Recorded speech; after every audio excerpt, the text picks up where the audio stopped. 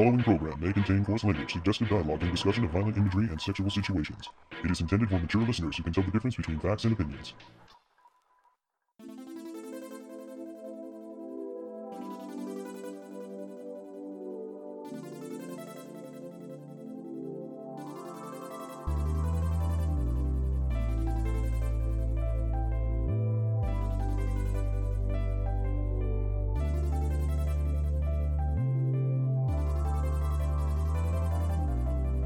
We pose the question, would you put your brain in a robot body? On this episode of the Toonami Faithful podcast, I am your host, Sketch, and with me I have... editorial writer, LaserKid. And we have two returning guests. Former director of social media for Toonami Faithful, Celia Rose. And... fake nerdcore rapper and former current technical whatever writer, possibly for Toonami Faithful. Yeah! Karl, we did it! We got him! Hey, better your bandwidth than mine, though. Well, yeah, I'm going to mirror it. I've decided we'll mirror it. 6,000 words is a lot of bandwidth. No images. People just have to use their no images. I mean, all we have for images are what was in the press kit, and it was like 4. So that's it's not going to go very far. And I already used them all in my tiny, pathetic review, where your review will be the Chad. People will compare them. To be fair, mine was a preview, not really a review. It was just my general thoughts before the first episode actually aired. They haven't sent me a screener for shoegaze. I don't know what that means. They definitely won't after you publish me. They'll be like, no, verboten, cut off. It's not happening. It's not happening. So we're here to talk about the third episode of Fooly Cooly Grunge Orinoko. But there were some things that I wanted to talk about because HBO Max, I called it the old name. I do that a lot. I call things by their old names. Max. The like Max. Twitter and Max. The one to watch. They when they put up the third episode of Fooly Cooly Grunge on Max, they did add the Japanese subtitled version. So I had to go back to episode 1 and check out that rant that Haruko goes on. And there's some interesting differences, to be sure. I honestly think that their subbed version of the Japanese one is probably not as accurate as it could be, but it's pretty amusing nonetheless. So the subbed dialogue is: take pride in holding the Guinness record for cringe, tell some creeperican jokes, and use Kong Ming's cringe-men astrology to unite the cringe, the Han, and the woo. I don't think that this will make a lick of sense when translated, so don't even bother. It's like, you know, that feeling of being left out when you're watching a foreign film in a theater and only the native speakers laugh. And I should note that I heard them say ego in that, so they were definitely talking about an American film when they're talking about a foreign film. English film. Yeah. Could be British. Oh, it could be British. Those exist. The word for film is ega. Oh. Yeah. Yeah. So it could have just been not specific. Yeah. Foreign film. But that's not exactly what it said. What was your take on it, Celia? Because you were telling me that they did some creative.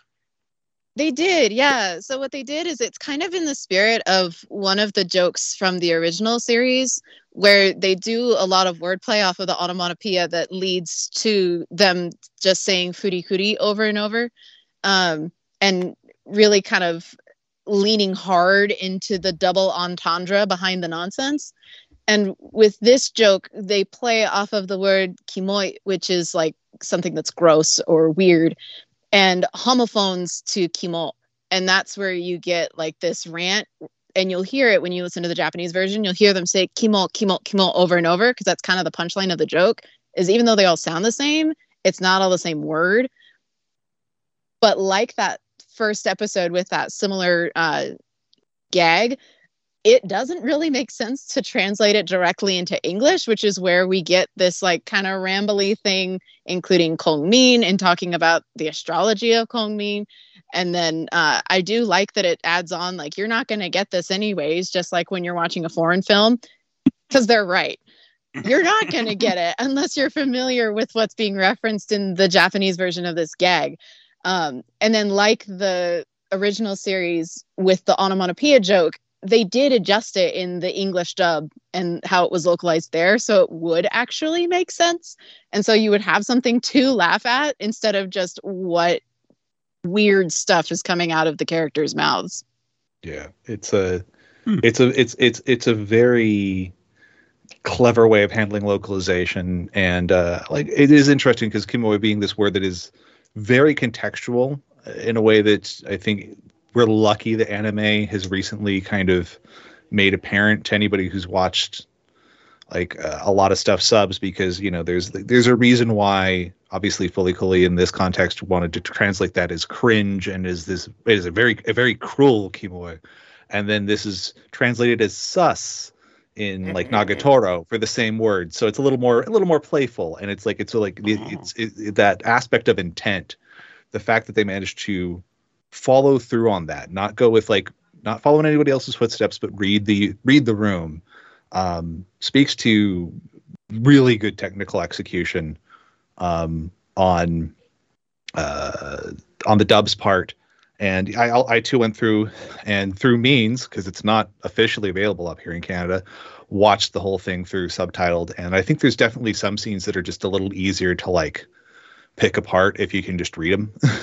There's definitely stuff in episodes 2 and 3 that I'm like, oh, okay, it is definitely this. Where the dub, maybe it's a good acting, but it doesn't necessarily help the viewer pick up the full context sometimes. There are some rather different line reads. Yeah, there's some beats where it's like, okay, this is what you meant by saying that. And I'm like, okay. And there's some dialogue that they say something earlier in the show, and then there's a callback to it. A very specific way of phrasing it. So I noticed some of that stuff. Which is difficult because this whole thing is, as much as it's ejecting the typical Fully Cooley structure of like every episode is this nice tight little story circle. It's still grabbing a lot of the other concepts and beats and motions, and so making sure that anything that's being done there with regards to dialogue and that kind of referencing is coming through becomes really important. And I think they did as much as they could. Like, I think Fully Cooley is no Fully Cooley makes that easy. None of them. Definitely not. So this was the subbed caption for like the text on the screen. If there was a Guinness record for creepy, you would hold it. So go on with your Me Too jokes and egotistical lame-splaining. It just proves you're one of the lunatic cringe. This part doesn't make sense when we translate it, so just forget it. And then the dub goes on to, you know what it's like when you're watching something subtitled because dubs suck and the only people who laugh are the native speakers. So there's the line. That is, it's a good translation of that part in particular. But I don't know. It might just be my brain playing with my head, but I could have sworn I heard Me Too in the Japanese language too. But Celia could tell me if I didn't. You know, she was going so fast that I would have to watch it again and listen to see if she said that specifically. Fast. Yeah, and that's where it feels kind of like it's trying to emulate that same energy of that onomatopoeia joke from the original series, because it's fast, it's frenetic, it's based off of the wordplay and homophones. So you have to really like closely listen if you really want to pick it apart in the original language. Because if you don't listen closely, it's just gonna fly right past you. It's super fast. Yeah, absolutely. More freeze frame storytelling. I watched it in Japanese because I didn't. Yeah. Speaking of wordplay, the Tetsuhiro Ikeda came up with the names for the characters, and Shonari and Dainari came from the mathematical symbols for less than and greater than. Clever. Which is And- actually kind of sad. Oh, yeah, it is. Kinda It is sad. Dainari is the greater than symbol, so like, I don't know. I just feel like the context of naming him the greater than son and then Shonari is the less than son That is kind of is messed up. sad. It is a weird way of being older brother, younger brother, and, Yeah. and codifying it in that way. I can't say it's without. It's not out of place necessarily culturally. Like it's not. No. It's interesting. Elder because brother is always really important, and I say that culturally. I'm like, that's still just a kind of global like terribleness in some ways. But I say that as the older brother. I'm right there with you. But it's very interesting because it sets up that expectation. And then ultimately, though, it is about like Shonari rises up and really seizes the day in a way his brother couldn't find the path. It's like he's the less than, but he actually his results were greater than. And I think that's kind of that kind of inversion. It fits with the vibe of the show. Like it feels very at home here. Mm-hmm.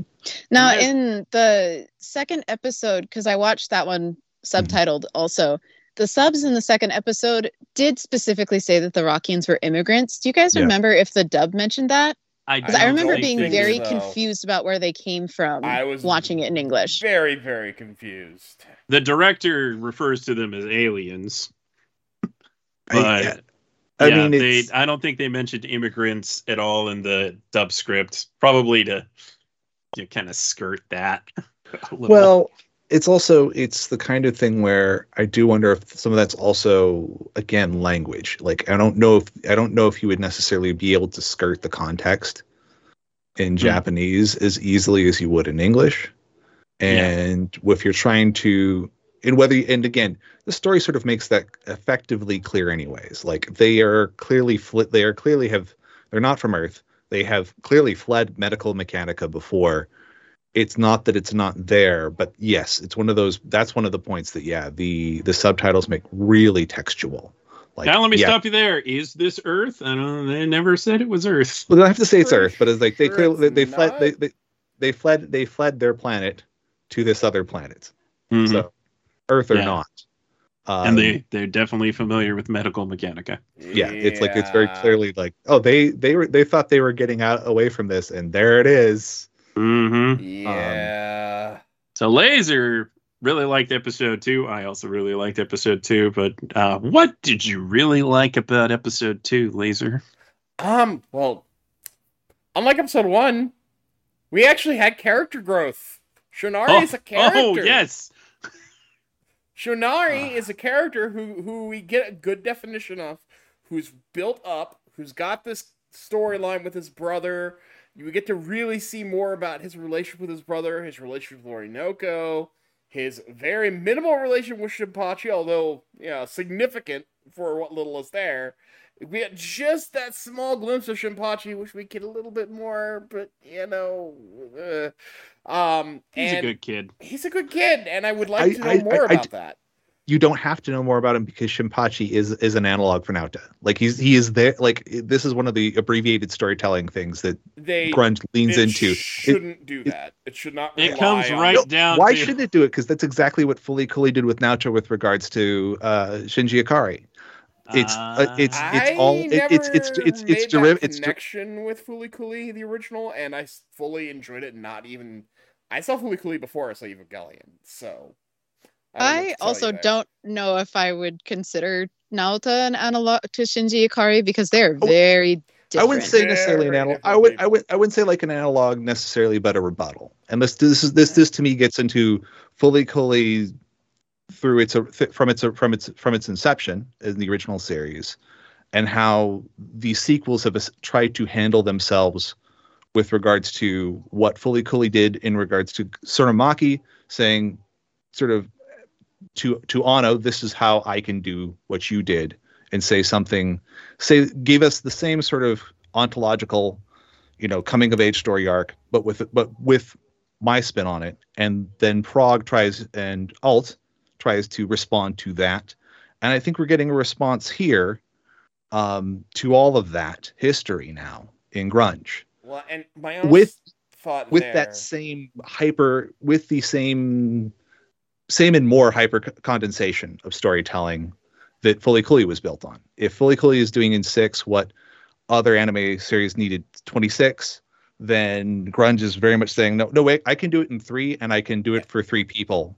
I don't think it really can, though, and that's honestly my biggest problem with the show as a whole, but especially that first episode. And honestly, if that's what they're doing, it's going, you could see Shinpachi because it's Naota. That's really poor storytelling, because you shouldn't rely on previous stories unless it's the exact same character. If that was Naota, then yes, that would be completely acceptable. But it's not. But Fully Cooley has always relied on greater context for it to be fully decoded from the original series. I disagree with that very much. You can get more out of it by decoding it that way, but it is perfectly followable without doing that, and that's what made it great. The level of flatness of Shinpachi is it goes so far as, they put thought into Shonari and Dainari's names. Orinoko's name is a reference to Enya's song Orinoco Flow. Shinpachi was literally chosen because it's a common boy's name.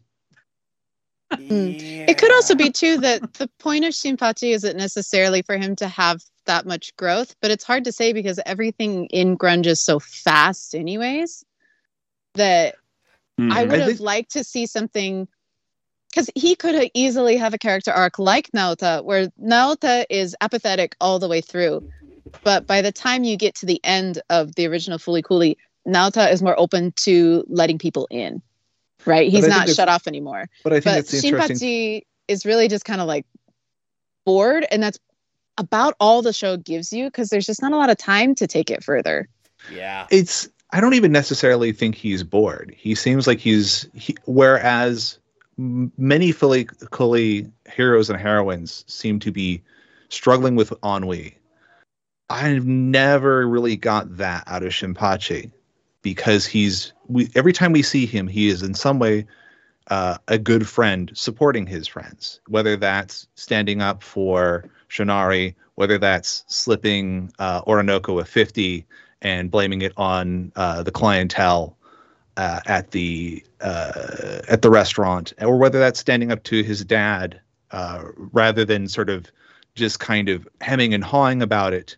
He's there to jump into the fray in a way that is, yes, it's flat, but it's kind of a rebuttal to, woe is me, it's so hard being this age. He is already in some ways self-actualized, and it fits with the abbreviated nature of essentially we start in episode 6 of any other Fully Cooley. So that, again, one can say it's like, well, that's bad storytelling to need context. I'm like, yeah, but again, it's not without precedent in the world they're playing with to leverage context as shorthand for other things that are happening. I still disagree with you on that, but I get that that's how you feel about it. But Fully Cooley doesn't require you to use outside context to understand it. If this does, that is its own thing. Well, in as much as grunge is its own thing from rock and roll, right? Okay, but you're trying to make a you're trying to make a comparison between two different things and saying, well, this did it, so this did it, but the other thing didn't do it, so you're kind of playing doublespeak now. I would say Fully Cooley does it much more than is obvious. Yes, it can stand alone. Fully Cooley likes to make references to enrich the experience if you can understand the reference, and there's nothing wrong with that. That's a good choice. That enriches the viewer to review it after seeing other things. That's a great choice. But to get the base level without you shouldn't have to do that to get a base level storyline. I mean, but that gets into like greater aspects of like media literacy generally. Lots of things base are built. Level. Yeah. I think within Grunge itself, it's really apparent that Shinpachi doesn't get the same level of attention that Orinoko and Shonari do in terms of telling their character's story and motivation. Part of it could be because he is such a confident kid that he really doesn't have any deep. He doesn't really have very many worries the way Orinoko and Shonari do. He's the only one with the family left by the end of the show. Right. Yeah. And, even if we want to say, okay, he's a stable one, why don't we find out, they spent a lot of time doing random things that didn't really go anywhere. Why don't you tell us why he's stable? That would be interesting. I don't know I don't know if culturally you need to know why he's stable, because culturally you'd be like, his father owns a business. He is the inheritor to that business. He is the only person there. He has a future ahead of him that you don't necessarily need to say to anyone. But he doesn't want to have that future. Does he though? Because he's sitting there. No, he says he doesn't want to follow in his father's footsteps. He still buys that knife, and you see him sharpening it there at the end of the show. He still wants to be a chef. He still wants to be a chef. Okay. He just doesn't want to be his dad. We could have had more focus on that too. And we have these other two I agree with that. That have all this focus. And there's more here than I was seeing. You're giving me some interesting points here. But they don't play with that. And they should have. And they had. I don't think. It would be great if they had the space to, but if you've got 3 episodes, no, they had three episodes, and that's part of the problem with this show as a whole is it's trying to could have used a fourth. Too little. They could have really used a fourth for sure, but even then, there's a lot of moments, particularly in episode 1, which is the worst of the 3 by a country mile, where they're doing things that don't really go anywhere. Shinpachi's own episode really wastes time. What? Explain it. What didn't go somewhere for you? There were a lot of scenes where they're throwing stuff into the river, and it's like, okay. And then we rescue. Shinari falls in the river, okay, but they don't build anything with that. And there's a lot of little scenes like that. I don't have specifics because it's been a couple of weeks. Well, the mundane stuff is part of Fooly Cooley. Yeah, right. Yeah, I agree. That is. I mean, that's not just. Not only is it part of Fooly Cooley, it's like that is a callback to the original with the kids running errands when they shouldn't be on that 3-wheel car.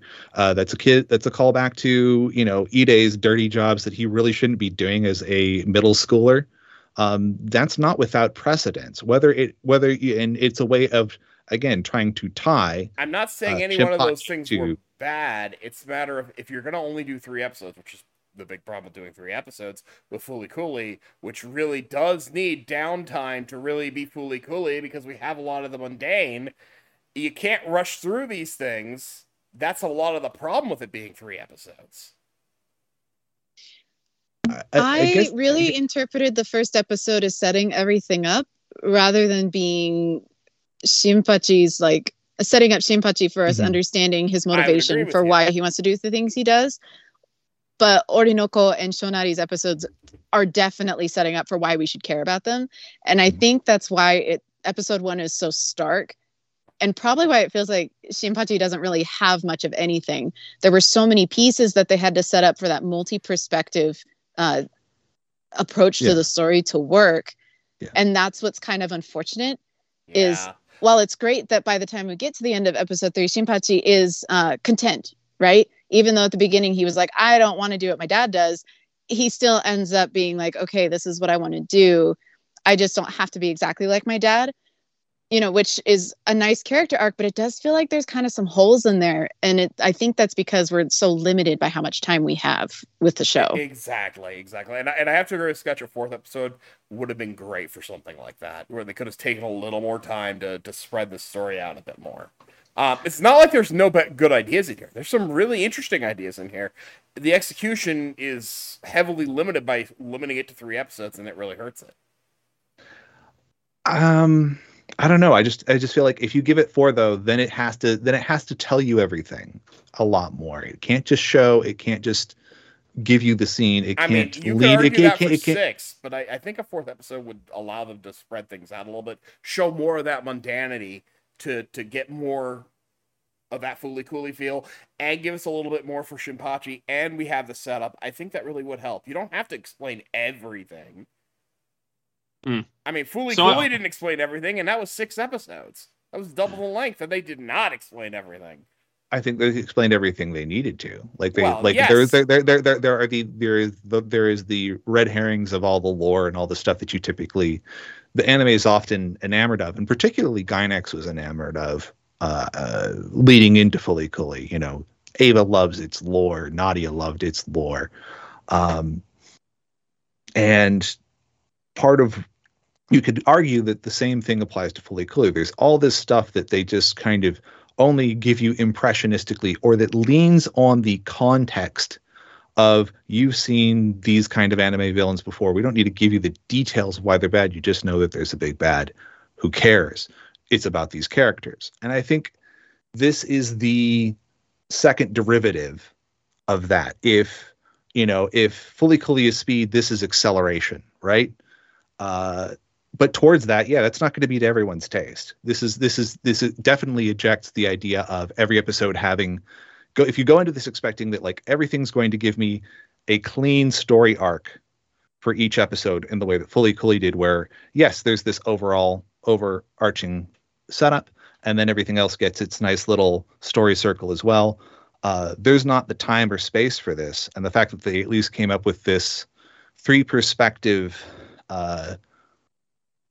Tarantino-esque approach to it is probably a very clever use of the space they're afforded, and why it does start to hinge even more so than Prog and Alt did on visual shorthand that should evoke to the viewer the prior series or prior characters or prior events. But I get where that's not necessarily going to be if what made Fully Cooley to you was not just the larger scale messages and the smaller scale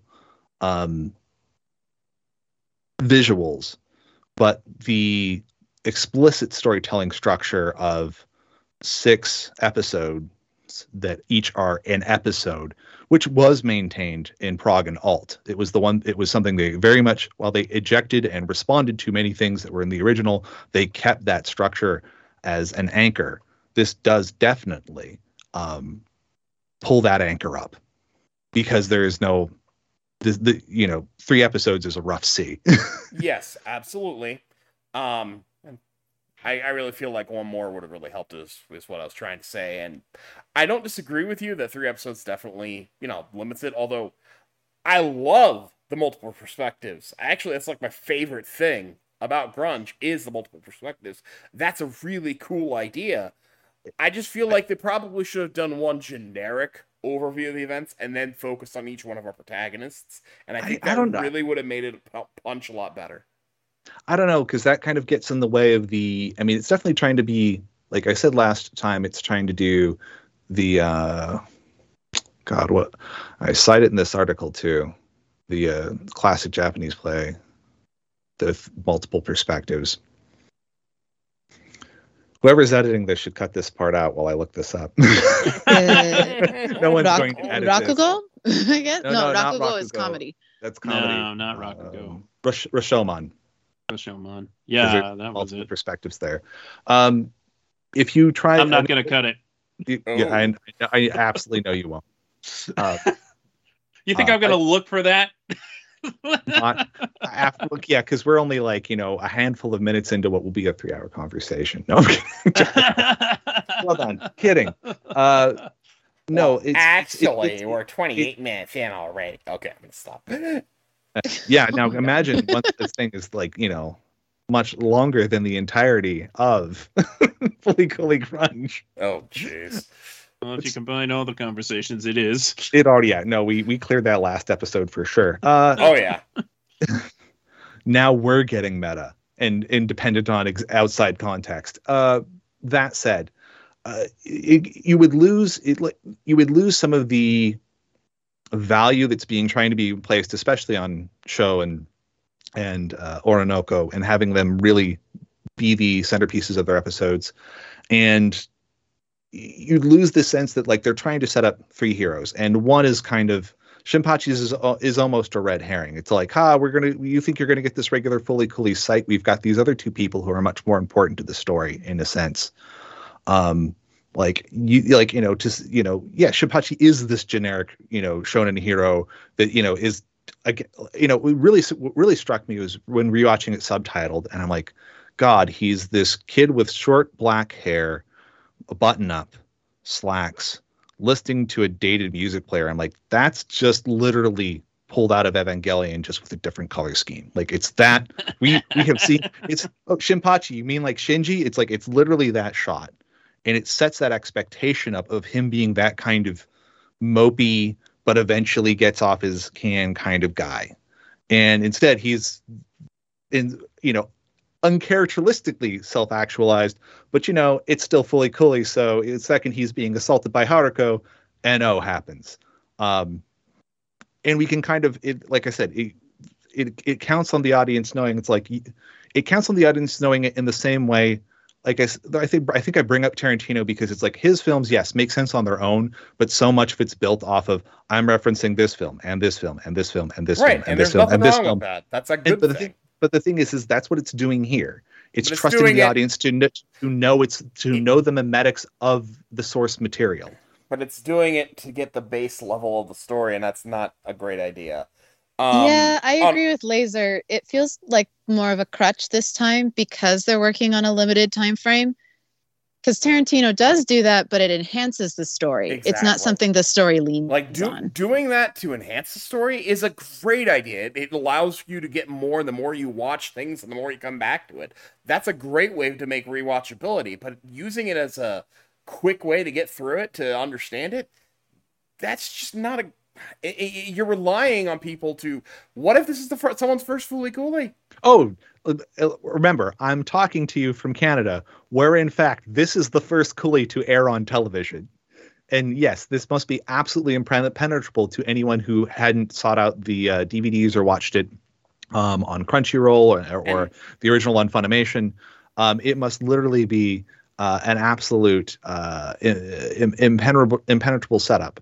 And I think that would be, I can say it's like, it gets into a greater question of like, should all of these things be truly standalone pieces? Because already in some ways we can say like, well, our prior two sequels already failed that because they are so keyed up in being in some ways responses to the original, the constructions of the original.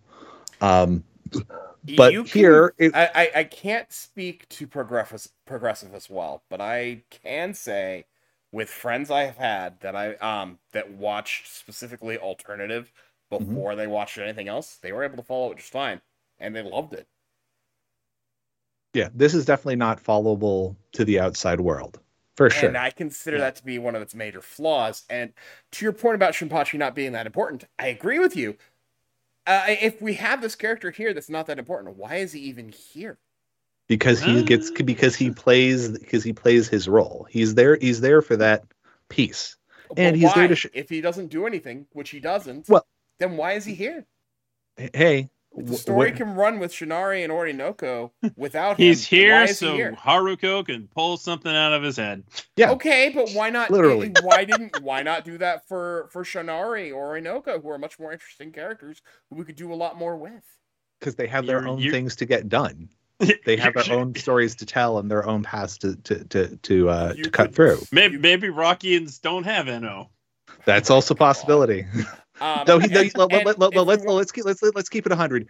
Shinari clearly has the requisite romantic energy to have. Yes, absolutely. Yes, he does. Absolutely. And if he's there just to get hit by Haruko, and he's a prop, that's not a character. Yeah, I kind of agree. It's choices were made. I mean, like I alluded to last episode, it kind of reminds me of the lead guy in Gridman. He's there more to be, at most, an audience kind of. I can't comment on that without spoiling half of Gridman, but I would disagree with you, but for reasons that require me to go into Gridman. But the thing is Gridman is much more about its villain, or its other characters. She is definitely the major character, the focus. Yes. Yeah. So but it's not that there's nothing there for the main character. But again, I can't really answer that without spoiling it for anyone listening, and I don't want to do Let's that. compare him to Ida. From Tenya Ida actually has a storyline and a character arc. Kinda. He goes through a whole arc about his brother getting his Not leg that destroyed. Ida. Oh, okay. from Fully Cooley. Progressive. Oh, okay. My brain just jumped to the wrong Ida. I'm smart. Yeah. I mean, I also thought of the same Ida because I haven't watched Progressive or Alternative. So I'm like, well, I mean, I haven't watched Hero Academia in a while, but I'm pretty sure Ida does have a story. That's why I She reacted the Ida way I did. I think in terms of if you compare him to, yes, is like Ida, they're more for the other cast to bounce off of and to be in maybe contrast to Ida. Okay, you can be the NO person and not be a mope like Naota, not be borderline death drive like Hidomi, not be kind of cringy like Ida, but just sort of be and not be mixed up like Connie. You can be just sort of a person who, doesn't necessarily has a vision for themselves that isn't necessarily the one set out for them, but isn't necessarily that different either. That understands the privilege that they have, and tries to share that. I mean, very critically with his friends. I think you don't have him there and then be like to try and give him conflict when his role is to be the person who's trying to help these other people who have much harder times than himself. I think there's value in having a little something more subtle like that in the context of a Fully Cooley. It's something we haven't, and it's something that plays to the ultimate denouement of everything being kind of a team effort. Something that even Haruko kind of has to, in all of her selfishness, has to kind of recognize, which is uncharacteristic for her because she's as much the trashy adult that she complains about. Right? She's just as selfish as Medical Mechanica. She's just as exploitive, just different in how and goal. But ultimately will still use anyone in her way. And for her to be like, oh, you, and you all kind of made this happen. Here's a ticket to space. What? What? So I asked Maki Terashima Furuta what her stance on Shin, why Shin was content to stay where he is. Like, I'm fine with Shin finding contentment. That's good. That's a progress. But why? And this is what she said. Shin hated the environment he was in, as well as the way that his father lived. But in the end, after having done what he could do without having to follow his father's rules, he felt somewhat fulfilled, especially after helping Orinoco leave the town. Yeah. Okay. I could buy that. I could see. I just kind of wish there was. Well, I know no, it doesn't have to and tell you everything, but you could show that without saying something like that. You could show he's more content than it actually does. I mean, showing him out behind the shop sharpening his garbage knife is kind of when previously he seemed kind of sulky about having to do anything. Not now to sulky, but still kind of like, I would just want to kind of listen to my literal 1980s original version Walkmen. Is he Star-Lord? There's like I said, I think there's a lot of stuff that even if it doesn't count on the context of Fully Cooley, counts on a certain cultural context for sure. Like I've eaten in shops like the one Shinpachi's dad ran. Fantastic. Best tuna belly I ever had. Absolutely delightful meal. But these are the kind of rundown hole in the wall places that, I mean, oftentimes the idea that you'd even see a kid in there interested in taking them over is just foreign. It's usually somebody who would make Shinpachi's dad look like a spring chicken. Yeah. So that, again, you almost kind of have to like have seen it or one way, like either it's part of your lived experience or it's part of what you have taken in terms of learning about Japan to sort of understand why that's interesting. And also the fact that that's the payoff at all ends up being kind of a response in a weird way to Fully Cooley Alternative, because Kana was not fucking happy at all about Pets leaving on the rocket. And that is in dramatic contrast to Show and Shin. That's a good point. That's fair. They're like, God damn it, get the fuck out of here. You like, because at least Shinari found, something other than juice to drink. For sure. He can feast on the blood of his enemies. Like, how did his brother never figure that out? Because you know what, with the dynamite, it's all charred. Yes, of course. Gotta Makes go perfect fists sense. and blades. Yeah, I mean, again, that gets back Now into... he's a rock vampire. That's pretty metal. The vampire isn't in the rocks. He is the rocks. Rock and stone to the bone. Yeah, it is that kind of counterpoint. And then the thing that surprised me further was ending on the line, "Good morning, Mom," and that's one of our opening early lines in Progressive. And again, this flip of the mother-daughter relationship. It's like, yeah, I get it. It's very annoying when a piece of material, a song, animated series, whatever, really hinges on or can be enjoyed so much better or clearer if you know what it's sampling from. But that's, in one sense, if you're going to call something Fully Cooley grunge, that's a very fair way of building your series, because grunge is a music genre, borrows from metal and from punk and from art rock and from 60s psychedelia and all these bits.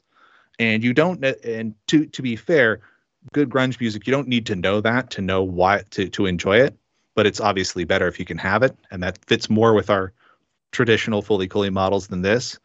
But the really abstract stuff did get that sort of in that second level derivative from speed to acceleration. And I don't know. It's like, I get it's not going to be for everyone. It shouldn't be. It can't be. They boxed themselves into a corner with this production, and they really should have given Mont Blanc hit so far above what I would have expected for a junior studio. That's what bothers me more about them not getting 6 episodes. Because I think they would have actually been able to really do something outstanding with it for a new studio. Agree with you there. With 6 episodes, they could really do something cool. And but with this format, though, the way they've set it up, I don't know if they really needed 6. I feel like it really just needed like maybe 15 more minutes. Like, even if they just did extended length episodes. Yeah, I think that may have been the other thing is the other thing that we're not realizing. And actually, the second you said that, I'm like, yeah, the other problem is Fully Cooley had no problem doing a 35-minute episode if that's what it took to bring it home. That would have been, that actually makes sense. If we don't need extra episodes, just more time on a few. If you gave these each an extra 5 minutes, basically, so broad, so I think for the first couple that would bring us out to 30, and then for the last one would only still bring us out to 28. Which I honestly, I know you guys don't like the Orinoco episode as much. That one, and maybe that's personal context for me, it really hit home. I actually really did like, I didn't like it as much as Shinari, but I did like the Orinoco episode. Orinoco is like that whole... The end of that hit me pretty hard. Well, from the opening visual for me, like, her being in that particular thing, besides when I go back and rewatch it, I'm like, oh, okay, that's like a callback to, again, like, Garbage Planet, where this is just like in Progressive and Ide's line of work and so on, but just the visual of her sliding down into this pit, and there's this big mining shaft, and it's just immediately calling back to me memories of visiting my family who grew up in these abandoned, effectively mining towns, and it's the same photorealistic stuff too. Well, no, the thing is it's this. I have photos that look like it. Like, of these huge mine shafts and these fucking toxic pits full of water that are now super fun sites and all that. And seeing her slide into the stuff, I'm just like, holy shit. Like, it's again, one of these things where it's like, I can imagine if you don't have that context, it's just not going to connect at all. You need to see that. And then the contrast of like that is the above ground thing, and then there's this below ground thing, which itself is almost a reference to Nausicaa Valley of the Wind, because we have all this bioluminescence, but she's wearing a mask implying it's toxic underground. Like from the jump, I'm just like, it keeps going. And then the way like like her father's final scene is unreal, because it's both heartbreaking and funny and kind of making fun of Yoda's death in Star Wars all at the same time. And I'm just like, how the I can't believe there wasn't a third one. Yeah, it's the rule of three, not the rule of two. It's just unreal. Like it is really satisfied. It is too dense, I think. I don't think it's a kind of storytelling that a lot of people are going to, even if it wasn't also then contextually dependent on all this stuff. Just the pace is, even in its quieter moments, somehow relentless, which is wild. There are definitely quiet moments in Shonari. There's definitely quiet moments in Orinoco, but it ramps up so hard. Last time I said I don't think there's a verse chorus verse pattern, typical grunge pattern, music pattern to Fully Cooley Grunge, and I feel like I'm kind of wrong here, because they all have our quiet intros and then just build up into these crescendos until we finally get our denouement. So we get our first verse and our chorus, and our first verse and that chorus, and like a chorus, it's kind of the same, but maybe a little different. And then we finally get our last chorus here, and our actual closeout, and the musical theory, it's coming together. Oh gosh, it's almost like I wrote 1,000 songs, I say, staring at my DistroKid page. Complete coincidence. It's interesting. I feel like it's bad because this is episode 3 and we should be talking about that episode more, but it does hinge on the context of the prior two, and damn, it really it hit home. And it was interesting because, like I said, it does visually quote some of the other Fully Coolies. The point at which the iron is bearing down on her house, and you see that, it's this natural disaster thing, and Alt kind of does the same shots, and it's the same shots that are, I feel like they're somewhat intended to evoke some of the footage that was surveillance footage that came out from the 3/11 earthquake and tsunami. Yeah, see, this is a place where you make references, it enhances it. I'm all for stuff like that. Yeah. And the interesting thing, but the thing is that's still something where you need a bit of cultural context. You're not going to have that. You're not going to be alone. You'll understand there's a disaster and you're running. You don't need the context to understand the basic, but the added context adds layers, which is a good idea. Speaking of the running, when she was running, she said she must run away. Complete inversion of Evangelion. Yeah, no, it's in the sub, it's even more blatant. That did make me laugh. She literally says, I have to run away. I have to run away. It's a little different in the dub. A nod, and again, that's where it's fun. That's where it's interesting. That's where it's good.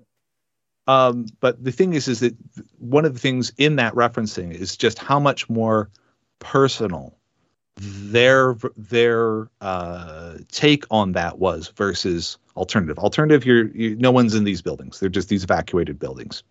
Here it's literally she's trying to preserve her memories of her mom. Like, this is literally trying to grab the family photos before the place is blown out. And I'm just like, that was, again, that is a very dangerous place for any studio to tread. It's hard to, like, if you can be on the wrong side of that. And again, Mont Blanc lands it. I agree with you on that. It leaves you shook at the end of it. And all this time she hated this robot because she hated how maternal it was becoming, only to find out that was actually her mother's memories inside of that AI. It was her mom the entire time. I did enjoy Mom GPT at the end of the show. Yes, Mom GPT at the end of the show. Mom GPT. How is she interacting with the... It's just like a regular disc player, man. Look, it's loaded all the data into the back of the seat, because we, it's the future, and just like our present, we're putting computers in too many things. I have a Bluetooth light bulb in my room. Why? I don't know. Also, Doesn't need to she's be like narrating how she woke back up. Is like, and as I woke, and it's like, and then her mother's voice responds. I'm like, wait a minute, she's narrating this. Again, rule of cool. Like there's times like fully cool gets to play with the rules whenever I it's agree there. with you on that one. It was just a fun little moment. Yeah. Well, and it was really neat to sort of, and again, it's a bit of a pushback against the original Fully Cooley to say like, imagine like this is the way Grunge ends is as if the original Fully Cooley ended on focus on Nina Mori instead of Nauta. Like it's that kind of thing where it's like it's a shift to focus that I think is very interesting because it's like the players are there, the parts are there in prior series to take the spotlight off of our initial lead in any of them, and we never do in anything prior. And this really uses our three characters to kind of roll that forward. You know, it's interesting. It is an ensemble cast. They are a 3-piece set.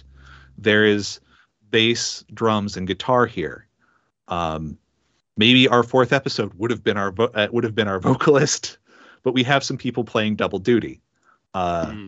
This is not just an extended Nirvana reference, but it is. As much as I've complained about it, there are some really cool ideas in here. I certainly feel like I'm glad they made it. I really wasn't sure about them doing more. But I'm glad they made it. I'm really glad they made it. I'm glad they got this studio. This is a great way for a studio to introduce itself. I'm not mad that it exists, but I probably would have been happy either way. There's enough here that, yeah, it's interesting. I kind of feel about it the same way I feel about Progressive. I don't think I'll ever go back to it, but it was neat, I guess. Alternatives is the only of the sequels that I've actually gone back to multiple times. I've gone through both multiple times. Hey, power to you. But I mean, like I said last episode, like Fully Cooley's how I got my why I'm here. Oh, he has a degree in Fully Cooley. Ooh.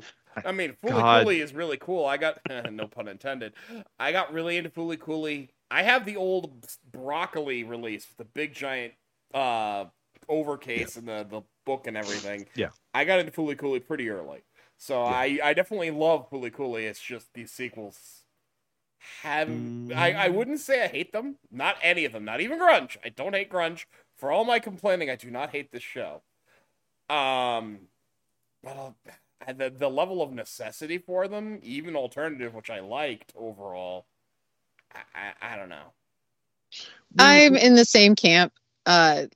Obviously, I'm not like deeply emotionally attached to the original. I think it's really cool, but it was never like my favorite. But I also felt like it was such a lightning in a bottle thing, and really this neatly wrapped little package of chaos that when they were announcing sequels, afterwards, that I'm like, but do we need that? And even though I like some of the things that were introduced in Grunge, and I feel like they had some good concepts, the execution definitely needs tweaking. And even the art kind of started to grow on me by episode 3. I'm like, did we really need it? Let's be real. The climax of this is a whole lot of, hey, remember Fully Cooley? Yeah. Yeah. Let me get this off my chest. Amuro served no purpose. He was there purely to be like, hey, remember Amuro exists? Yes, and that's where I really feel like this show could have benefited from a little more time, because I think a cool way to really utilize this multi-perspective technique that they've decided to use is you have our 3, and then in the 4th episode they all collide into one story, and these side characters that they've introduced can have a greater there you go. Have a greater role in the climax, because they're not crucial to the main story time. And that's the main story. There you go. I really wish that's what they did. Unfortunately, it sounds like that was what they had to change from, since it sounds like they had 4 episodes initially and then they cut it down to 3. That explains so much. That I hadn't heard explains that. so That's interesting. much about it, and that's a damn shame. That's a damn shame because it with a little bit more, and not a lot more, but a little bit more, I could have possibly really liked this one. See, with Amuro, there's literally only about 3 minutes of screen time for him, and actually 25 seconds of that is just a minute, yeah, 25 seconds of that is just them talking about him. That scene with the, I might be mixing these up here a little bit, but like almost all of it happens in the second episode. And while I did enjoy him talking back to the policeman, which is actually, I think it's funnier in the sub because they phrase it a bit differently. It says, I repeat our repetition. This yes, area is that closed. Was funny. The joke with saying kurikaisu and then repeating kurikaisu, which literally means to repeat, right? Yes. Like that was funnier, I think, than how it came across in English. But yeah, like they referenced Aramao pretty frequently in the first episode, and I think because I was so busy trying to pay attention to the plot that I didn't notice it until the second time around. Like the mayor even says, a bigwig from immigration came into town. Sorry for the inconvenience. And then you realize by the time you get to the second episode that it's actually Aramao, who's really not that much of a bigwig in retrospect. It's kind of funny that he referenced him that way. And then he loses his eyebrows.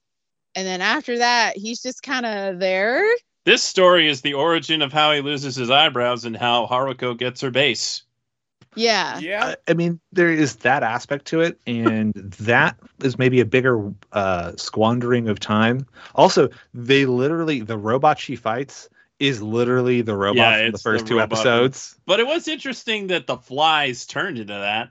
Yeah. I mean, it's like this whole time the flies have been pestering people. Like, I love when she takes a bite of the food. It's like, oh! Yeah, that is a great gag. Just her trying to eat food, and it's just constantly trying to get flies is funny. Yeah, there are definitely parts that, I mean, they are very lucky they've done such a good job with Sho and Orinoco especially, and in that bringing in Shinpachi as this glue, after a sense to sort of. It made some of the stuff that should have just been straight member berries, just like I clapped when the bass came out of his head. It swerves that, and it feels earned because noises. It's I might be mishearing, but I compared the sub and the dub, and I'm pretty sure the dub adds more gush noises.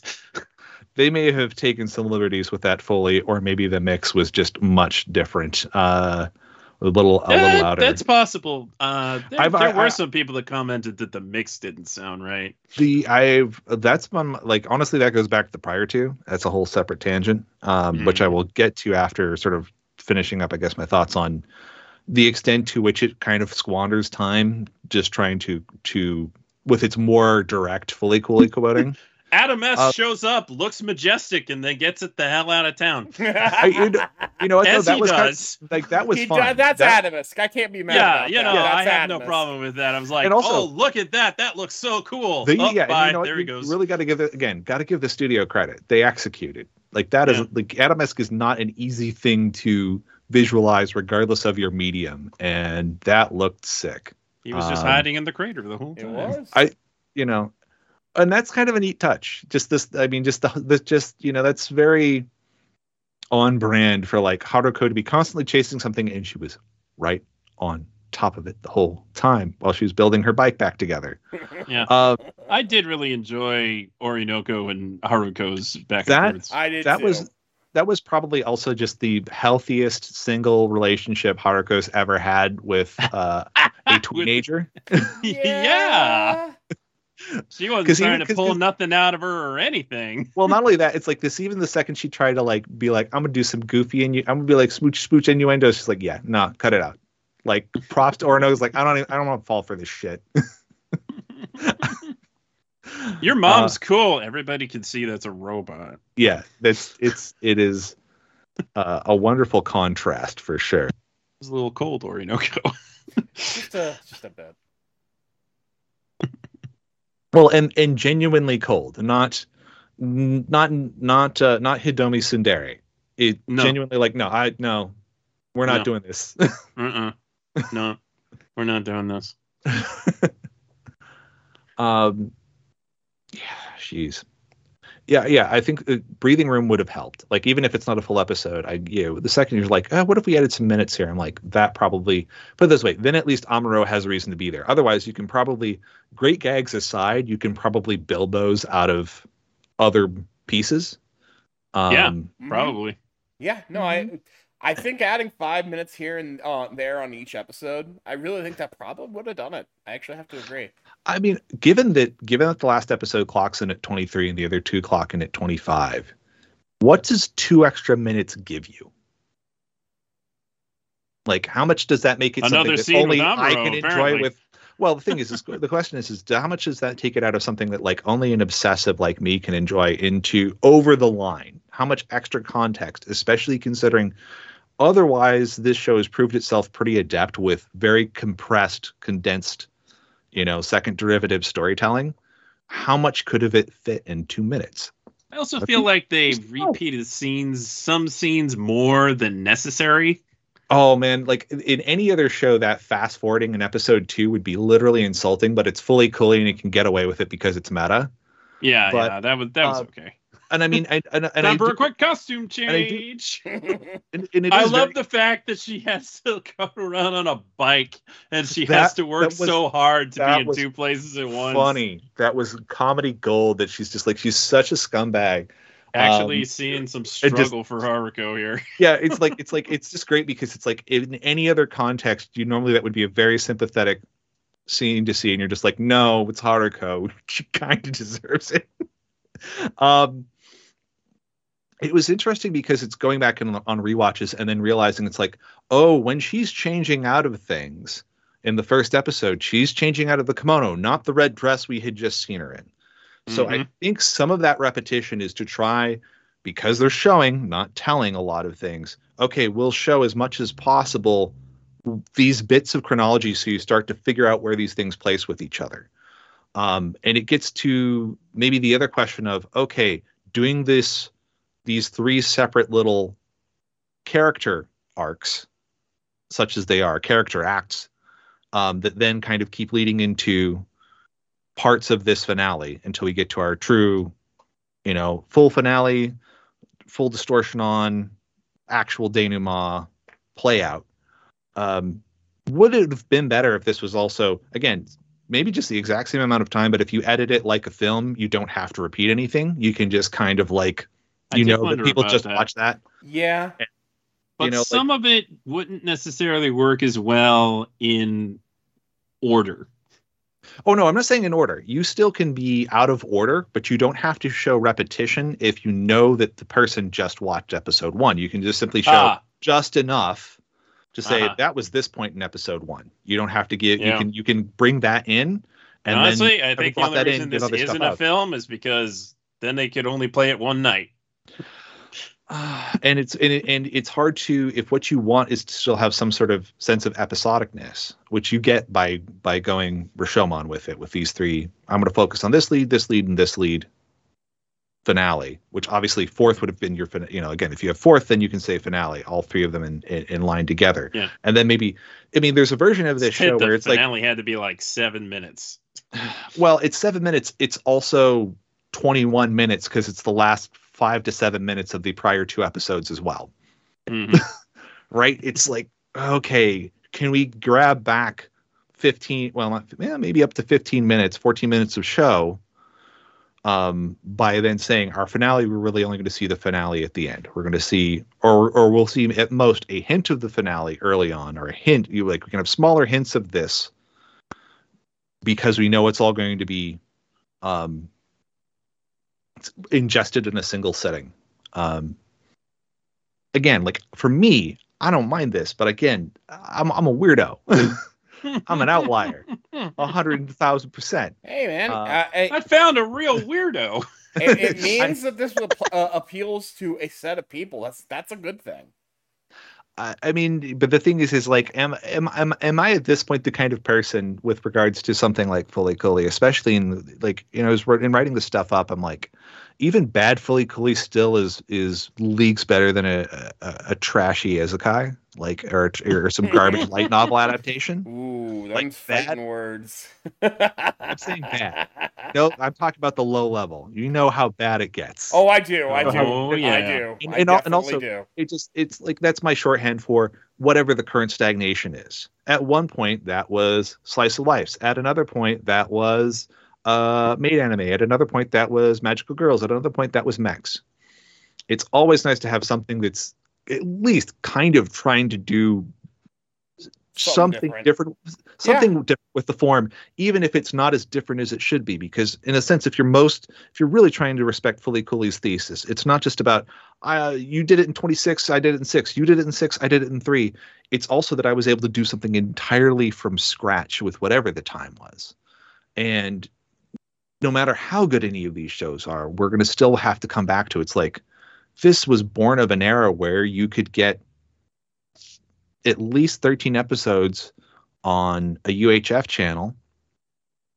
God knows what hour, but it could be entirely anime original, and your key creatives are maybe a kind of seasoned writer, but also just a guy who was doing dojin and he's on the come up. That's gone. And this is perhaps as close as we're going to get to it, because at least it's a brand new studio. It sucks that, much like how every time a new director comes up these days in live action film, the goal isn't that they get to make the next Star Wars in terms of making a new IP that's as important to the pop cultural conversation as Star Wars. They just literally get to make the next Star Wars television show or film, or the next Marvel. Never lives up because it can't. Well, it's not even that it never lives up. It's that even if it did, even if it had everything to say and managed to somehow transcend the thesis, it's still an extension of an existing IP. And part of what makes any of these things, what elevated these things into lasting cultural relevance, and this applies to Fully Cooley, even though it is so niche, why it's special was because it was this brand new thing. And it sucks to have to watch something and it's moving you to tears. And you're like, wow, this is great. I'm really connecting with this. And then being like, but gee, they probably could have done something, even if you could have just let them have the full palette and not say you've got to be on somebody else's playground. Like, that's the flip side of this, is like, I want to see Mont Blanc's next thing. I hope Mont Blanc's next thing isn't just adapting something or working with somebody else's stuff. I hope somebody can actually write them an actual blank check. I would agree with you. I'd love to see what else the studio can do. They definitely showed some versatility. And I want to see what else. I want to see more from this director, and I want to see more from these storyboards and stuff. Because here's the other thing: if you can be so confident with somebody else's words that they become essential to understanding what you were trying to communicate in that work, I imagine your command of language might be rather impressive, given the chance to just express what you wanted to say without those handcuffs on. And damn, like, it's not the takeaway I want to take from this, because I enjoyed it so much. But at the same time, I'm just like, if we start to talk about the meta of it, it's like, yeah, this shouldn't exist. Fully Cooley was promised to Kara to pay off a debt that Gynax owed them, because Kara gave Gynax a interest-free loan. And instead, they're like, hey, we'll pay you back the loan with cash. How? Because we sold Fully Cooley out from under you to your partners at IG. They didn't even know that we had promised it to you, so there's bad blood for no reason. Wow. No wonder Gynax got embroiled with in a sex scandal afterwards, because the only people left there, at least in the management levels, unfortunately, are trash. And that, yeah, that's the other side of it. It's like, even if this stuff's amazing for some people, that kind of meta and is never going to be good. Hey, we made the perfect Star Wars. Yeah, Bob Iger still sucks. I don't know. Like this, that's always a difficult conversation of how much do you. And the problem is this as we come, now that we've finished this part of it, it becomes an inevitable part of the discourse, and it sucks because it drowns out. That's another thing that we didn't have to worry about with regards to talking about Fully Cooley. not just because people hadn't been burnt out by 20 years of internet discourse at that point with all the, mind-numbing toxicity that is. Talk about steam flattening out the wrinkles in your brain. But just simply, it's a standalone work. You don't have to consider it in any sort of inherently has less studio politics behind it, or to the extent at which it does. It's like, yes, as I'm going to open this article that I'm writing with, like, ostensibly drawn from a bar bet between a kohai and a senpai, of who can tell this story, this classical Campbellian hero's arc, in less, and still have it land, and still have mass and gravitas.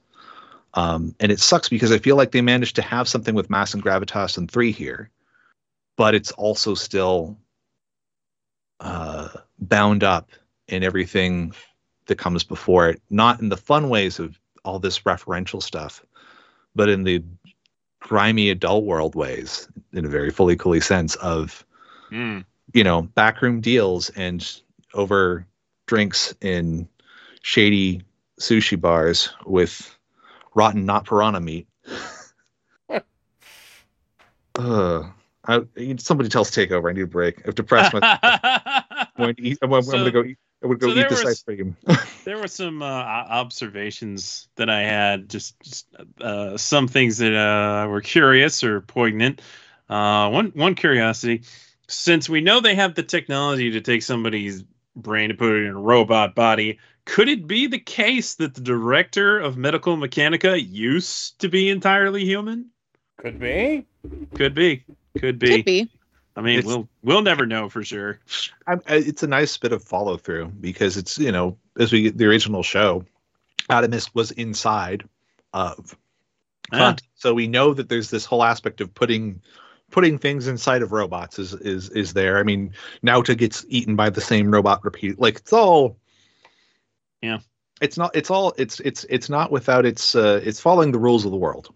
Yeah. Very expertly. Almost cloyingly, but again, he gets away with it. The rest of it comes together. And the other thing is, Haruko gives Dainari's stomach plug to Orinoco for a whetstone to sharpen knives. The irony of this.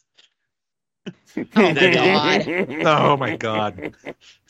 It's being used to sharpen the katana intended to protect Dainari. Also, that would explain why it was sharp enough to cut to nick Shonari. That's because a knife's got to be pretty darn sharp for that.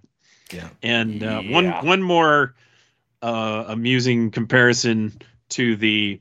Actually, I have 2 comparisons from the sub and the dub. When Haruko says arigato in the dub, if you listen to the Japanese, she says thank you in English. That's great. No matter what language you're listening to, they're doing another one. That's how to do it. That is how to do it. That is a nice touch. I do like that. So a callback to a prior conversation that you have that I was talking about, how it kind of follows through if you're watching it subbed, when Orinoco and Shonari were having that moment and they're talking about how he would leave food for her. And then she said, oh, well, that's not a really good trade. A katana is really expensive. It's not really a good trade for the food. In the Japanese, it's more along the lines of that food sure was expensive. And then later on, when they're doing their goodbyes, in the dub, they say, oh, it's going to be more expensive. Make me another katana. And in the sub, she says, this keeps getting more expensive. It's different context. And I find it interesting. I wonder why they did that differently there. Especially because there's not flap for a lot of that. So it does that. It just depends. I have friends who work in localizations. I've heard many a story. A lot of it just kind of depends on what gets approved. You know, for localizing subs, you have the team that works on it, and then they send those subs for approval. Like, subs don't just go up willy-nilly. Of course. Right. They get sent back to the parties involved for approval, and then they say, yes, we want it like this. Yes. No, change that. So that's where you have some discrepancies between the English dub localization and the subtitle localization. It really could just be that's how the subs are approved and that's how the dub was done. Yeah. It might not have any more meaning than that. Yeah. Especially because there's always the possibility that they're not even necessarily the same teams working on these things. Yes, it's highly likely they're not the same team. Yeah. Production parallelization long being the pattern since the 1990s, right? So there, and also weird requests like from studios at points. Like it took, I mean, Gynex always wanted second children, always wanted plural. Why? God, don't get me started on that one. And while technically, boy, it kind of plays out. It's weird English. Really weird. So that there are going to be those kind of little things where it's all like, well, why is there this discrepancy? Well, this person signed up for this person signed up for this. These got handled in these ways. It's just annoying. I used to be a children, but I ain't never been a boy. But it is annoying here because in something that is so dense as grunge is, any little shift in context does have an outsized level of impact on comprehensibility. And that to me is maybe even more egregious than having the space in the first place. Is like, okay, well, we've got this, it exists. Now we have to do as much as we can to make sure that that's threaded through as best as possible for the viewing audience. You know, the general context is still there, at least, though. It's never in truly edit list egregious type territory between the two, and that's I mean, why would it be like? I mean, it's a fully Kool-Aid. It was always way out of pocket, and it's a fully Kool-Aid that's designed with a dub in mind. Yeah. So, all right, we got talkbacks of various flavors. This one, I'm cheating. This wasn't actually one of our talkbacks, but I really liked what Cody had to say about this. So I am Cody Stilfies. Writes in, I know folks have opinions about Fooly Cooly Grunge, but man, is it gorgeous. Mont Blanc did something special with the visuals on this. Like with Spider-Verse, they've created a style that beckons you to freeze frame, hit pause anytime, and you get a beautiful still. I don't disagree with that. I don't disagree with that either. I feel like it really... I disagree with that. Okay, go for it. Some of the models are not very attractive. Well, yeah. I think it's freeze frame on the mirror. I think it's a gross overstatement to say that you can freeze frame on anything and you have a beautiful shot. However, the art does have strengths. The backgrounds were always good. And I feel like the cinematography and the storyboarding was pretty strong, even when the character models were kind of ugly or the animation was a little weird. That's fair. I guess you couldn't freeze frame it anywhere, but a lot of places you could and get something interesting. I mean, I think part of that, when people say stuff like that, I think they're speaking to more background design and usage of color. And I feel like definitely in terms of use of color here, it's just as confident as anything that's come before it. And while not necessarily trying to fully ape any of them either, it's not the original show. It's not the cooler palettes of Prague. It's not alt take very much. It's alt very much tries to do a take on the original show. If I were to the palettes that reminds me honestly the most of are some of the more saturated scenes in Evangelions. A lot of those reds and yellows that are themselves in terms of Evangelion calling back to the saturated sunsets and color use of color in shows like Dear Brother. It really there's never anything out of place in that sense. Start to finish, everything kind of is cohesive. I don't know. Sometimes it looks kind of gaudy. No. It was pretty ugly at times. Well, like, no, I agree that they were intentional in their use of color. Color cohesive. Yeah, and they were intentional with their use of color. Like, and that's the thing, right? Like, I can see where there were attempts made. However, from a subjective point of view, it's still an ugly show. I would like to get behind it, and I definitely think it has strengths, but I think it's ugly. They, there are 3D CG studios that, and I'm not even going to compare it to Orange because Orange is on a completely different level, but you have studios that utilize 3D CG in ways that are, I guess, a little bit better executed, at least in terms of their models. It could also just be taste. Some people are okay with the models. Some are not. The studio that they outsource to, Teapot Studio, mostly does video game stuff, and their work is also not the most attractive. So that's kind of what you get. Teapot, really? Yeah, Teapot Studio is who they outsourced. Mont Blanc it's the outsourced Fire through. Emblem people. Yeah, so and that's kind of what it is, right? You get what. Oh, I better not tell my friend that. He'll hate it even more. Yeah.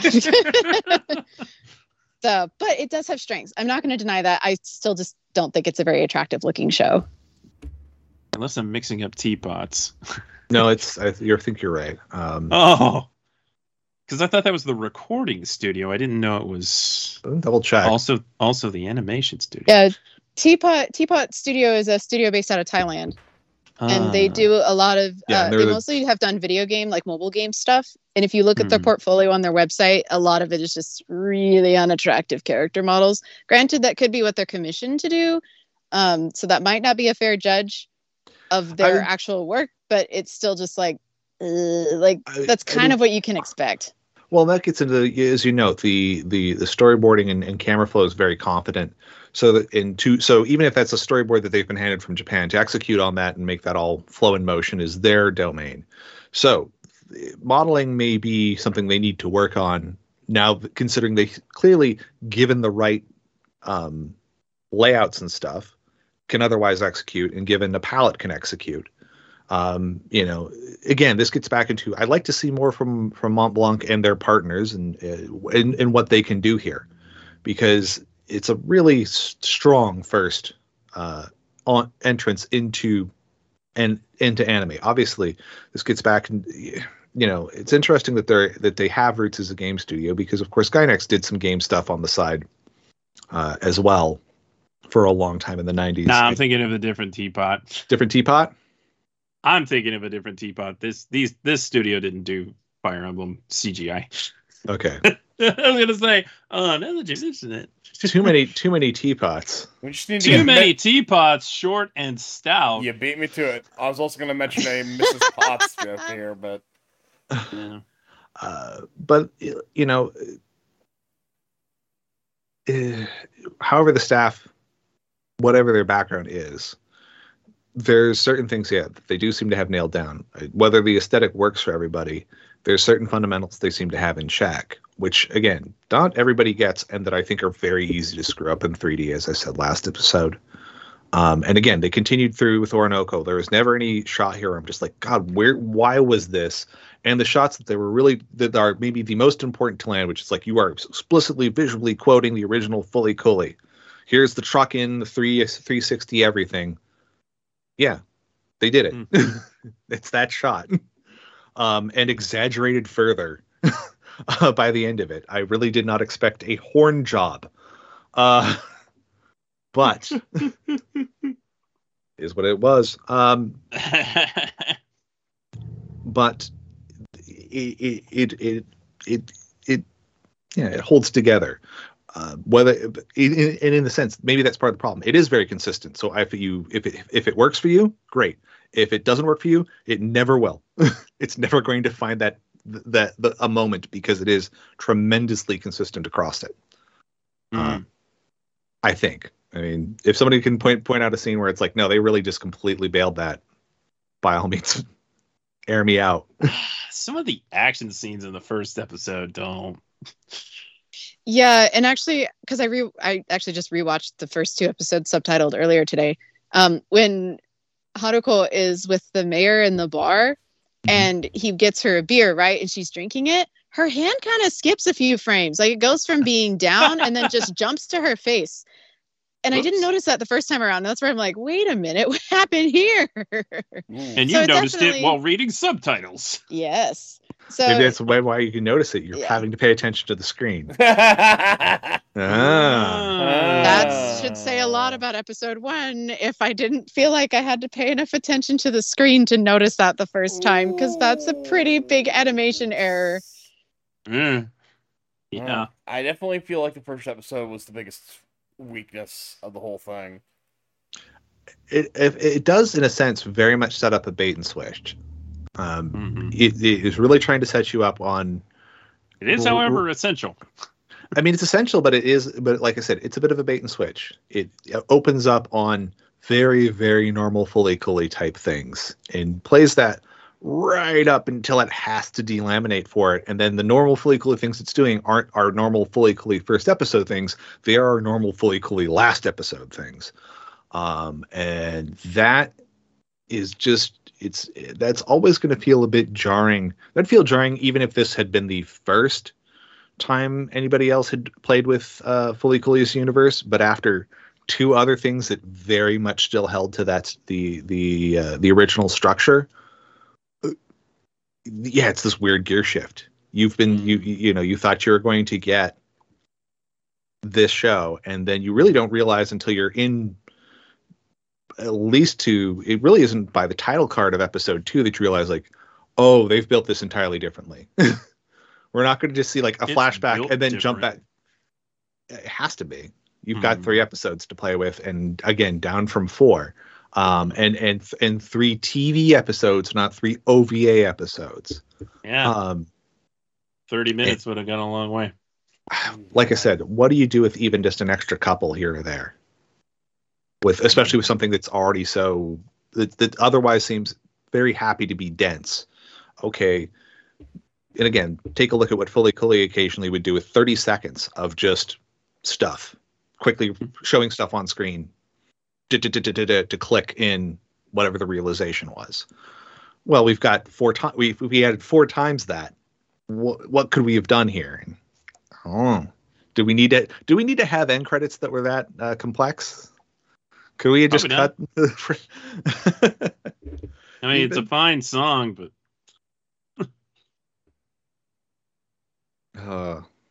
Yeah, density. You keep coming back to like just breathing room.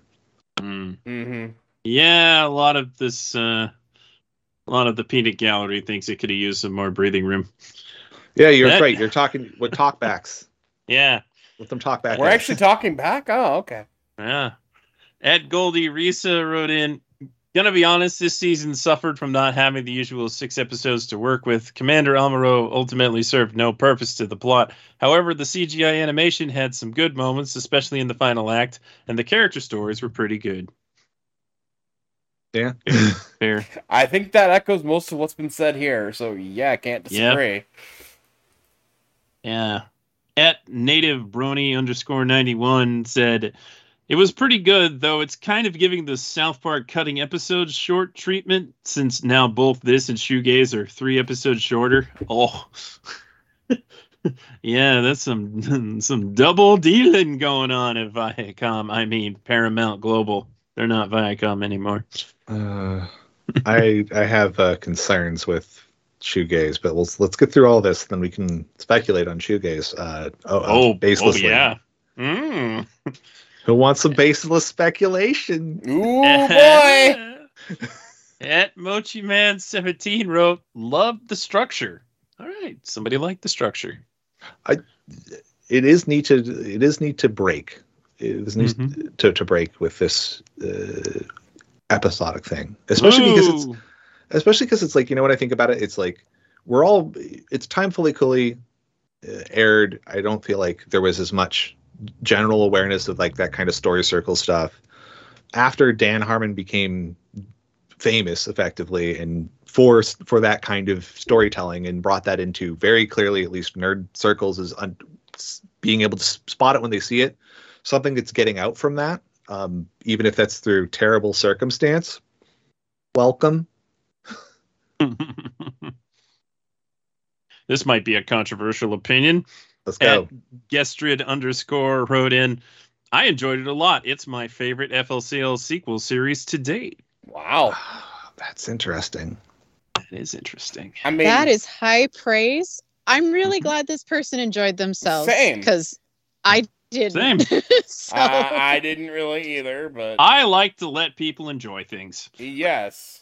I enjoy this, but not like that. And even with how much, like I said, Orinoco's whole thing personally kind of resonated. It's still, it is so condensed that one thing I will note that the other two series got to play with, and this doesn't explicitly get to play with, is there's no, you pull apart the original Fully Cooley for Days with Freudian subtext and all that kind of stuff, because it's all there. Prague counters that with Lacanian Death Drive stuff. Alt counters that with sort of a queer coming of age sapphic narrative that's kind of hiding beneath the surface. There's these things that are, you can tease out this secondary layer very clean and clearly. And that just don't have time for that here. It is literally counting on you saying you have to, you need the other series in brain cache, in current memory, so you can say, like, this is kind of maybe nodding this is maybe kind of countering this is maybe kind of countering this. It does not have the space to say something, to have that kind of psychological layer, I think, in the same way. I think that's what I felt missing about it, honestly. Yeah, and I think the thing is, it doesn't. A lot of people feel it only has the play. It does not have the space to make that explicit. It can only make that, again, second order derivative. It's impressionistic. It's not. This is not photorealism. This is just. It's not. It's not as abstract as a Mondrian, or certainly even organized like that. It's not paint splatters. It's not Armat, but it is abbreviated. It is impression, not detail. And in that, it makes it really hard to then say, well, then we're going to bury these little tidbits in the details. Like, it's interesting. Like, oh, hey, ticket is a key plot point in both Progressive and here in Grunge. But that ticket in Progressive gets to reference a very specific art exhibit that plays to the whole vibe and ethos of Progressive and what it's trying to talk about. And there's no opportunity to do that here. It's just not. There's no time. Mm-hmm. At Victory 260711864. That's a lot of numbers. I hope that wherever Orinoco goes, she is happy. Love the bond with Shin, Haruko, and Shonari. Thank you for making the series. Let us remind you, we're not Toonami. We are but a humble fan site. We're a bunch of nerds So pass who that like along to talk to the about the anime. people who, pass that along to Maki and Jason and the lovely people at Mont Blanc. If we're Toonami, then I want to get to make Fully Cooley Nerdcore. Make it happen. It's going to be 15 minutes, and you have to have seen all the other Fooly Coolies. Fooly Cooley Power Metal. I mean, I can't even reference all the ones that people were coming up with recently. Oh my god. They got ridiculous. I'm here for Fully Cooley dubstep. Yeah, let's go. Fooly Cooley Eurobeat. Yeah, that's just initial D. You're not wrong. At NB Yomi wrote in, I thought it felt rushed and cobbled together, which is a shame because I was getting invested in Orinoco, Shin, and Shonari. Yes. Yeah. it definitely has that vibe. And really, it's not until you watch it again that you see the intentionality behind some of the chaos. But it still doesn't always land. Again, it's the kind of, not that Fully Cooley hasn't, all of them are designed to sort of leave you wanting to see a little bit more. This leaves you the character. I mean, the flip side of doing such a good job of making Shinari and Orinoco especially interesting characters, and making Shinpachi kind, if not deep. You do want you more than in having so little time with them. You really want to see a lot more of them, like that. You know, and that can be its own kind of sour note to end on. Yeah. I mean, kinda. I'm pretty satisfied with their character conclusion at the end. It's just getting there was. Well, that's what I'm saying. Messy. More along the way would have made that conclusion maybe a little stronger. Yeah. Mm-hmm. Yeah. That gets back to give me 5 more minutes every episode. Oh yeah. Director's cut. Director's cut. Actually, I am curious because this isn't out in Japan yet. And it is currently, like, the way it's being aired here is also the just standard TV length for Japanese TV episodes. If this gets a theatrical release, like we speculated in the previous episode, will they add additional scenes for that? Because that's not uncommon for compilation movies as well, to reanimate sequences or add new ones entirely in addition to your pre-existing ones. So I would be curious to see if that happens for the Japanese release, if it's in the theater. If it just gets aired on TV, I doubt they'll change anything. It'll probably just go on TV as is. I just don't know when they. I mean, I guess maybe it's something they throw on satellite, but I mean, certainly 2 random 3-episode chunks is how regimented Japanese TV is around the cores. Would be unusual. I think, yeah, either direct to video or direct to streaming or a theatrical run. And yeah, man, if they did a director's cut of this, like, there's an incredible amount of opportunity here in a director's cut to, like, tighten this the rest of the way up. Because I just noticed when watching through Means, the subtitled version versus watching the dub on Global, just the removal of ad breaks just makes it flow so much nicer that if the whole thing just played through, even if it doesn't get any other polish, and I think you don't do it unless you can put in a little extra polish, I bet it would be. I bet that would add quite. You know, that's probably like a letter grade hiding in there for anybody. That's probably a letter grade of improvement. Could be. Yeah, who knows? I mean, I saw that the character designer for this show tweeted out the other day that he's like, I'm the character designer. This show's not in Japan, so I can't watch it. So I'm really curious to see how they're going to actually release it in Japan. Because right now, it's a North American exclusive. Mm-hmm. It is going to air in the UK soon. Interesting. Hopefully they got to see the other Fully Cooley series before it ran on the air.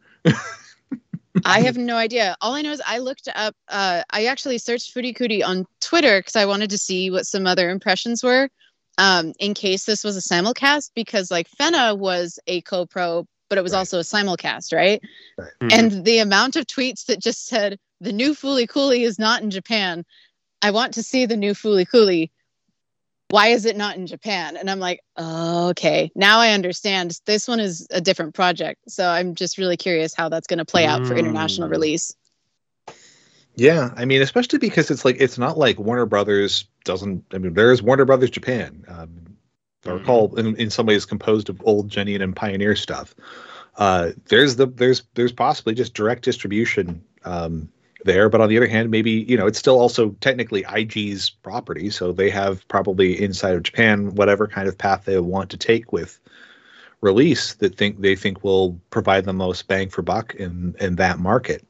So yeah, I'll be, man, like I said, I'm really curious to see what that looks like, and boy, if it's different, I'll just have to watch it another 3 times. At Inconceiva Man, I think I said that right. It's like Inconceive and then Va Man, and I don't know. It suffered most with the CGI being jarring and distracting at best. Also short, making it feel rushed. Yeah. I'm kind of... There are a lot of times when I thought the CGI was more than serviceable, even good, but yeah, there were definitely moments. And at Toonami home base is the opposite of that other gents, and saying, okay, finale to my least favorite season of the entire FLCL franchise.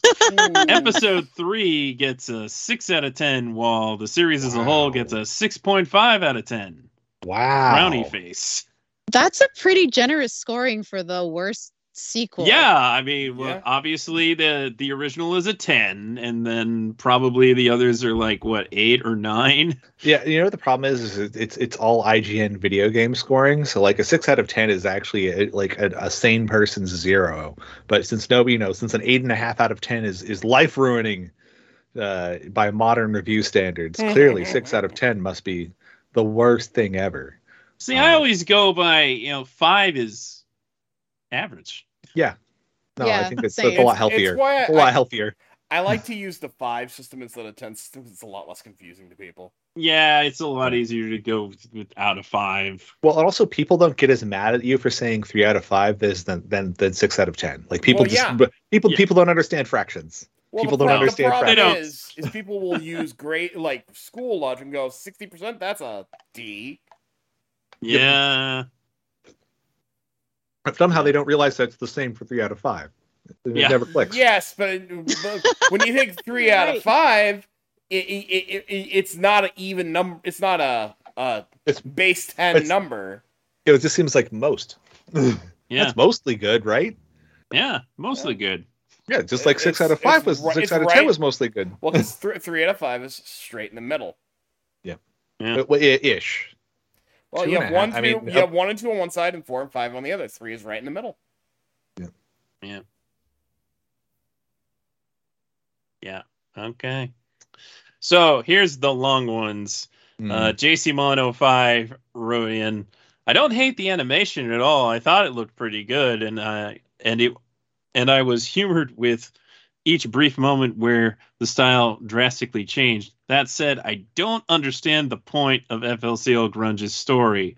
Haruko, the Irons, and a lot of FLCL callbacks actually felt like more of a distraction to some other interesting things going on in the plot and the surviving messed up world that the characters live in.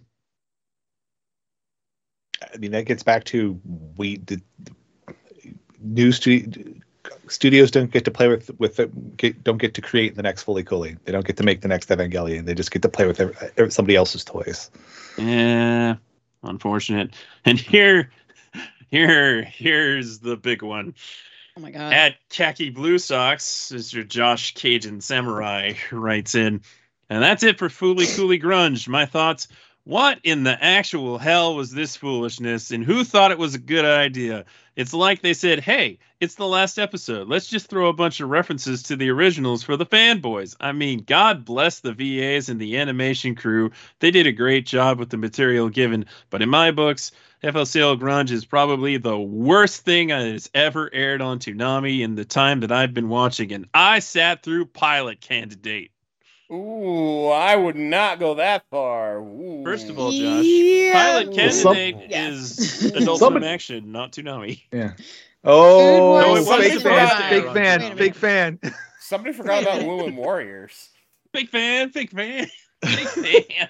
Yeah, like as much as I didn't really care for this, and like the previous comment asking what was the whole point of this, because it does kind of feel like what was the point, because it doesn't feel like it, was at least the to point? me, it doesn't feel like it really adds anything necessary as a prequel or anything relatively interesting, or at least it tries, but it's not clear that what it's trying to do. But I will say it's better than Food Wars seasons 4 and 5. Oh yeah. I will take Fully Cooley Grunge over both of those any day. Damn. Talk I'd about take spending it too much over time with an IP. Tokyo Ghoul, Tenchi Muyo GXP, Oh god, GXP. Oh, Blue God. Exorcist. Hey, I like Blue Exorcist. That ending. I mean, I had to stop watching once Well, Good yeah, Guy that- Satan happened. Yeah, the second half of season 1's not the best. I'll give you that. The filler half.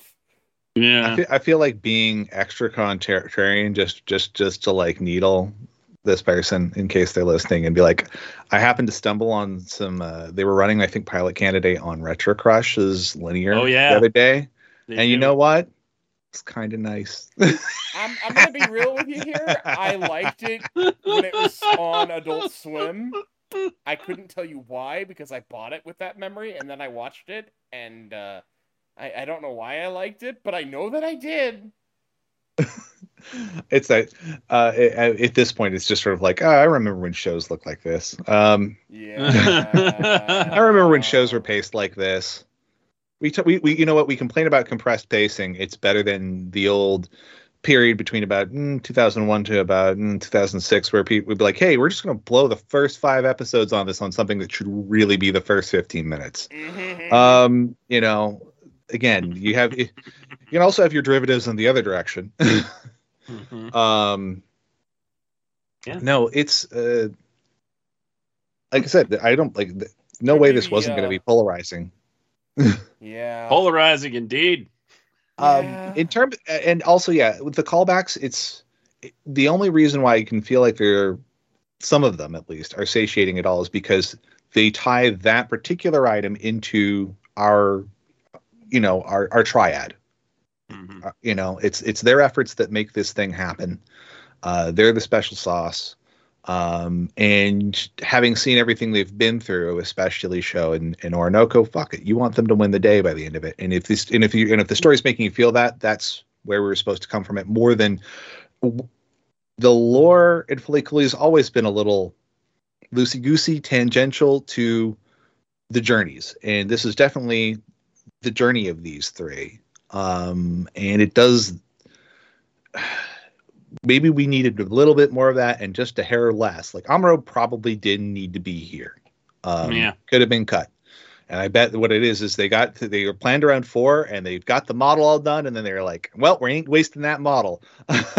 Yeah. That's fair. If they're planned around 4, it's FLCL. Why didn't they give him 4? That's still 2 less than normal FLCL.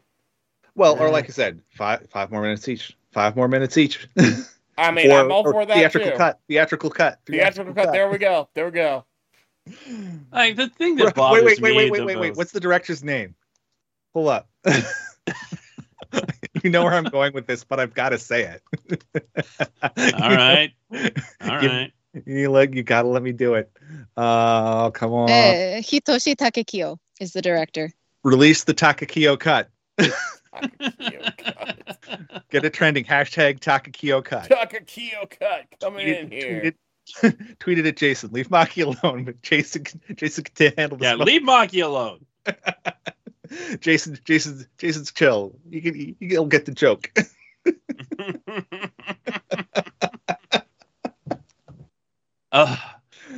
Jason retweeted somebody's review that gave it a 10 out of 10. Just the first episode, and I'm like, I wish I could see what you saw.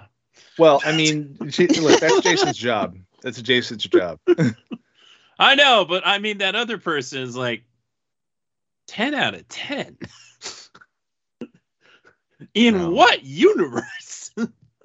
I would go so far as to argue that even the first episode of the original FLCL is a 10 out of 10. Like it's the rest of the. That's like a solid 9. Yeah, it's the rest of the show that like it builds to being better and better and better and better. No,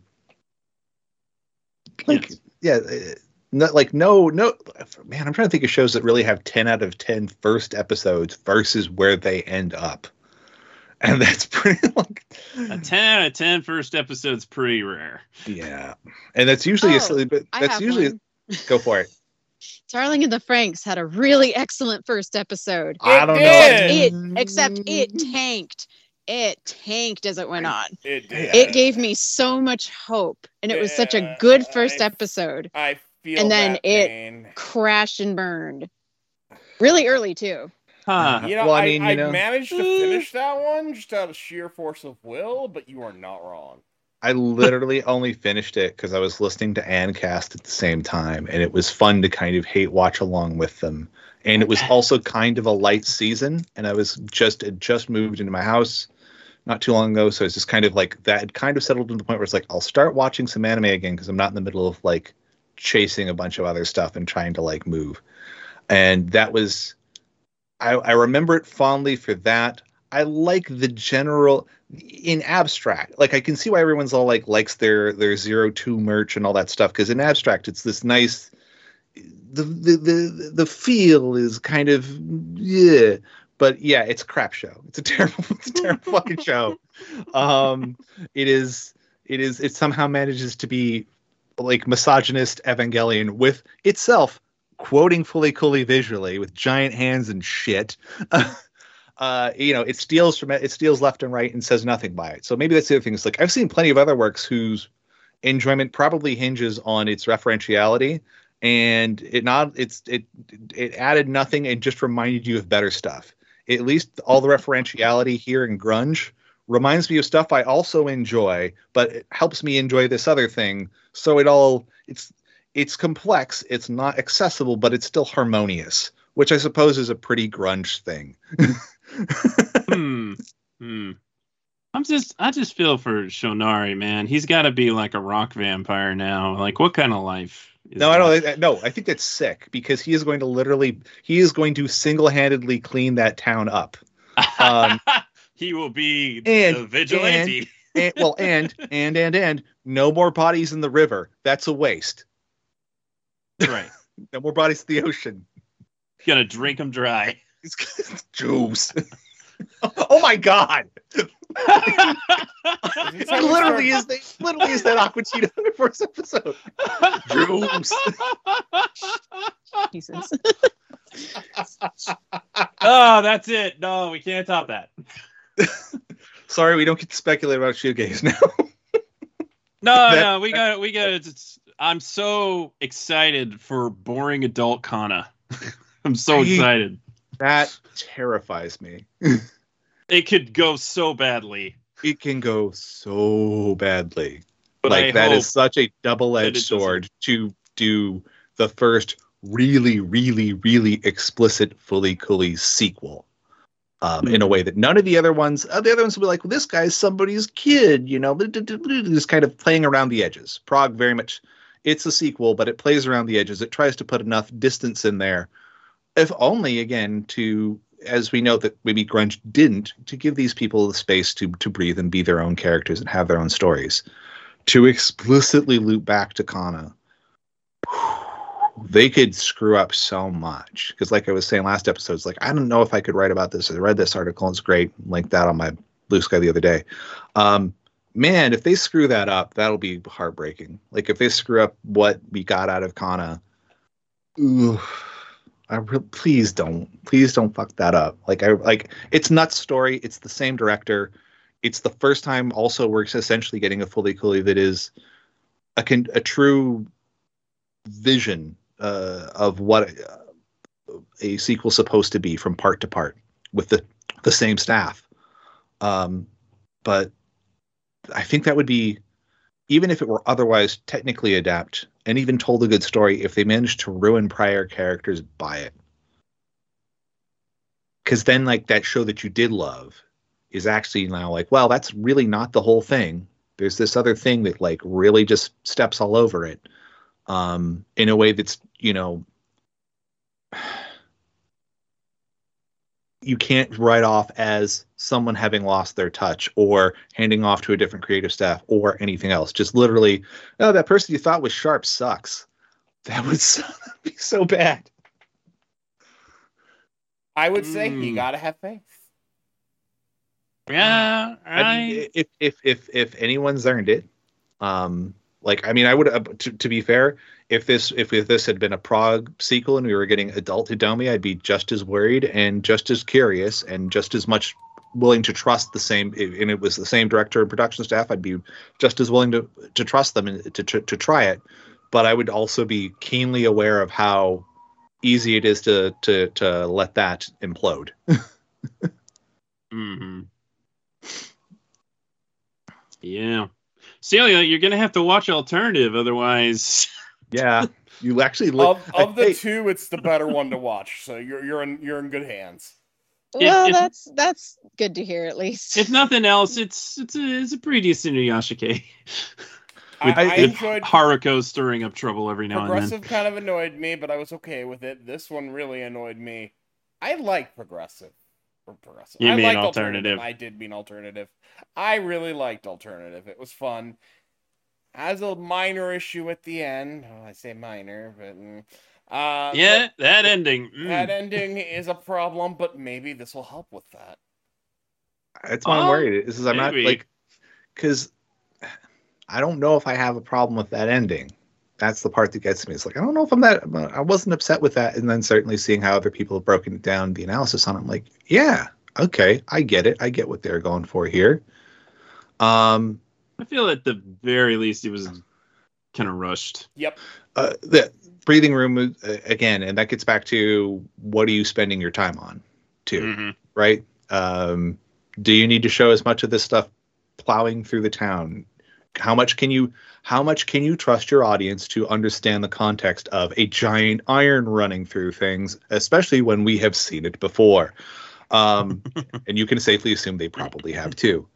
How much does that just become we're animators, vexing and yada, versus we also need to be storytellers relaying. But yeah, no, it's such, you don't need to iron out the story. Yeah. Oh sometimes look, the wrinkles technically mean additional surface area for plot to stick to. Levels, layers, metaphors all day. This is why I enjoy doing this. This is why I'm here. It's like, yeah, I'll just keep fractally analyzing it because there's at least the meat's there on those bones. Man, I'm gonna be really curious. It isn't. I mean, like I said, you're the one who's going to be running let me just pull up that word count real quick. What does it say here? Where was word count say here on the thing? Oh, yeah, but how many of those words are about Shin? Someone is more wordy than me. You're in trouble. Half of my edits come back from CJ. You put too much. 6,769 nice words. An asshole. No, I'd be curious to see what Shoegaze does. Is that a threat or a promise? It's both. It is both. Why not both? It can be both. Yes. Here's the other thing with Shoegaze getting a second shot at it. Not that we can trust that any sort of projects will ever get additional chances now in modern Warner. What else are they going to be able to kind of eventually loop back to? Like if they ever mended bridges properly with Kazuya Saramaki and Kara, could we get theoretically a true Shin Fully Cooley out of Saramaki and Kara with this that is again a direct continuation if they so chose? Will they ever loop back to Prague? Because there's certainly enough people there to play with and characters who that by the end of it you'd be like, okay, what kind of adults will these screwballs be? Which again, I have less of that question with Kana than the other folks. I mean, or put it this way, Kana, of all the people to bring back, I'd rather see literally everybody else. Everybody else really? Is kind of, yeah. They've got because they already had kind of dreams and stuff to think about. Like seeing where they ended up, I'm not sure if it would make for good Fully Cooley, but it'd make for interesting stories. I think it's kind of interesting that kind of ended up. I mean, the fact that she does, the fact that she seems to be in the same sort of space cop job that we've seen many other people fall into in Fully Cooley is definitely a choice. Look, I just don't want to have to be, ACAB also means Kana. Oh. I mean, to be fair, it also means Haruharuharuko. And it just makes me think of like the lead girl on Psycho-Pass. Like she looks enough like Kana. Celia, thoughts on Shoegaze? Okay, so obviously I haven't seen this show that it's supposed to be a sequel to. Grunge does not give me confidence that Shoegaze can accomplish telling a story in 3 episodes. I know it's a different team. I'm curious to see who is doing the screenplay, because right now the only credits that are available are the producers and the director. So I'm curious to see who's doing the screenplay and series composition. 3 episodes just feels too short. Especially The with thing the that time that they doesn't give me seem to be faith. doing here is they're kind of limiting their scope, because what I've heard of this series is they're focused on these 2 teenagers. One's kind of a typical boy, and the other is a more free-spirited girl, and they are barricading themselves in this tower to try and make the town change. And it could somehow affect the rest of the world, apparently, because of all that NO. Yeah, I don't know. I just kind of wonder if we really need this many sequels. Like, I know that sounds bad, but there's just a point where I'm like, will this be the end? Can this be the end? Like, do we really need 4 sequels to this 6-episode OVA that really, the way it ends, you don't need more, I guess? I felt that way with 2 and 3. So and especially because, okay, so what are you going to do to tie this back? Well, it's lore stuff, but the lore stuff was always just window dressing in the original series anyway. So it's like, well, we want to use the same window dressing to do other coming of age stories. It's like, well, why can't you just let them fucking tell their own story? Why can't you know? And that gets, that's one of those things where it's like, again, as much as I'm enjoying this and reveling in picking it apart and all that, I would also enjoy doing that with like original series. Right? Yes, actually, original series. Like, I seriously kind of threw up in my mouth a little bit reading that article where Jason was comparing it to Marvel and Star Wars. And you're like, dog, no. No. Even you're constantly criticizing Marvel and Star Wars, Jason. Well, and also it's like, what's built for that, or at least has the history of it? Evangelion. Yes. If you want to do that and just like completely have nonsensical things that literally use not just the setting, but the exact same chess pieces, characters, there you go. And towards that end, it's like all of that stuff isn't why anyone actually gives a shit about Evangelion. It's fun. It's extra fan service for everybody who wants to see every possible iteration of these characters. And in and of itself became beautiful meta in the final Evangelion film. However, that's not fully coolly. It never was. And to say like, well, it's the one we can do it with sucks. And I think sells the whole power of Toonami short, because if you gave these creatives and all of the people who have gotten to do these sequels so far have more than proven that if they'd just been given a blank canvas, they would have given you back 6 episodes or even 3 episodes or whatever, that you could have confidently said, I'm glad we own this lock, stock, and barrel. We can keep running it forever. And the whole media, like it is in microcosm still, no matter how good it is to any given person, emblematic of this no new culture. That like, hey, new creation stopped somewhere around the Matrix, and everything else gets to be remakes, and that's, or adaptations. It's such an expensive medium to work in. Well, we better make sure that it's something that we've already proven itself somewhere else. That it can't, that as an art form, it's not allowed to be expressive, and that's tragic.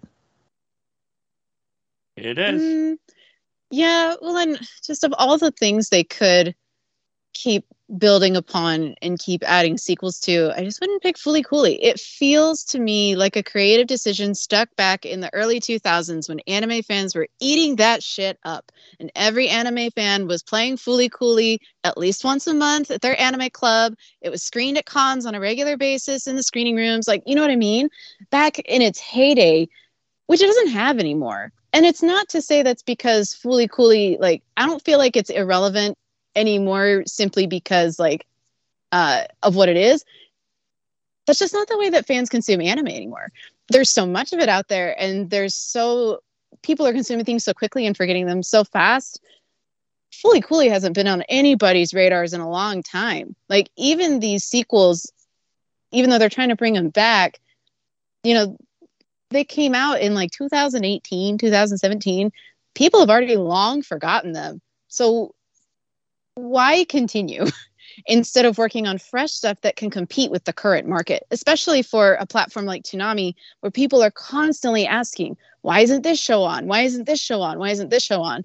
Well, Toonami may not be able to afford to license those shows, but maybe they could utilize their current budget and their connections with these studios to make something that can kind of compete with it in a way where they can say, well, we can't get you Spy Family, but it's not even, and that's this not really cool show that we could afford to produce, rather than a nostalgia trip from a property that very few people who are still watching Toonami really know or remember.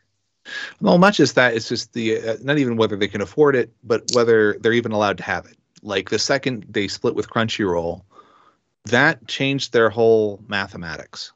And in terms of just it's not even just whether they afford it. It's there's certain things that, like, at no price would it be given to them, because you don't help a competitor like that, and they're competitors now.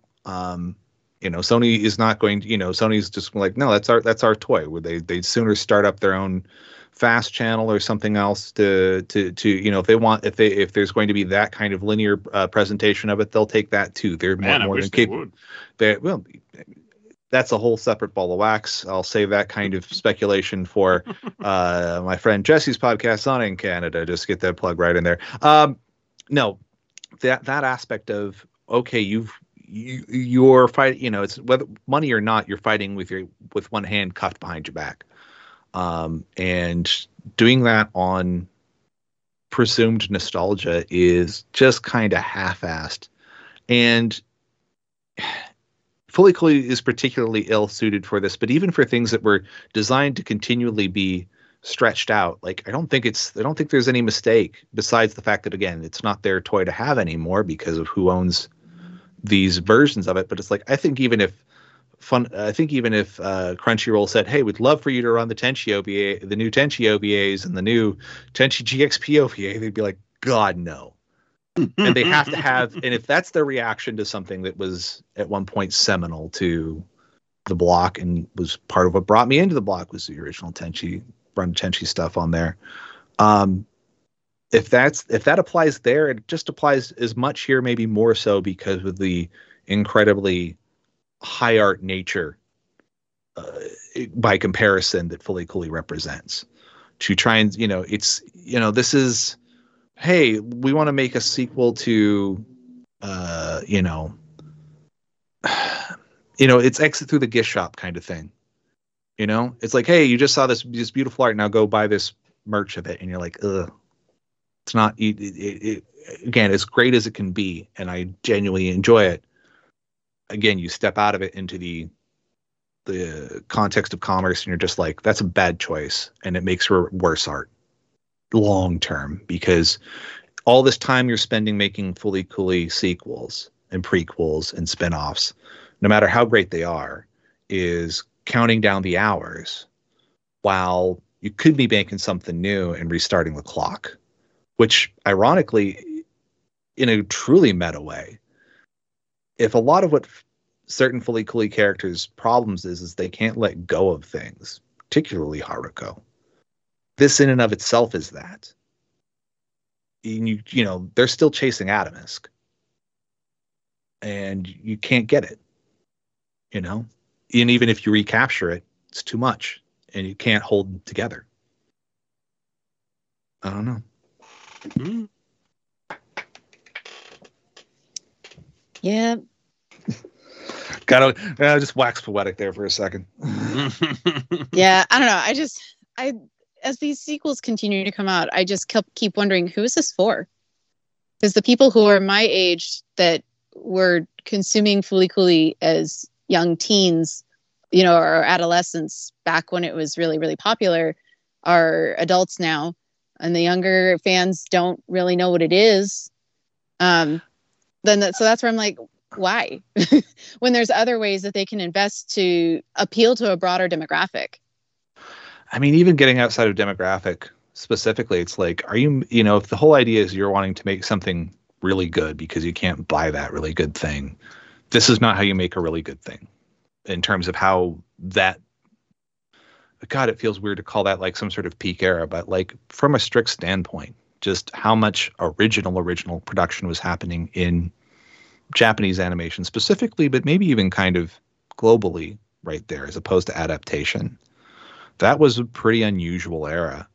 And it was because there were so many shots at that, so many chances being taken that, yeah, some of them were just going to be total unexpected winners from either super groups of creatives who had already kind of honed things in, or just brand new people who you didn't know you put the right people in the right room, and even though none of them are necessarily that notable, they became notable because of what they were able to achieve in a room together.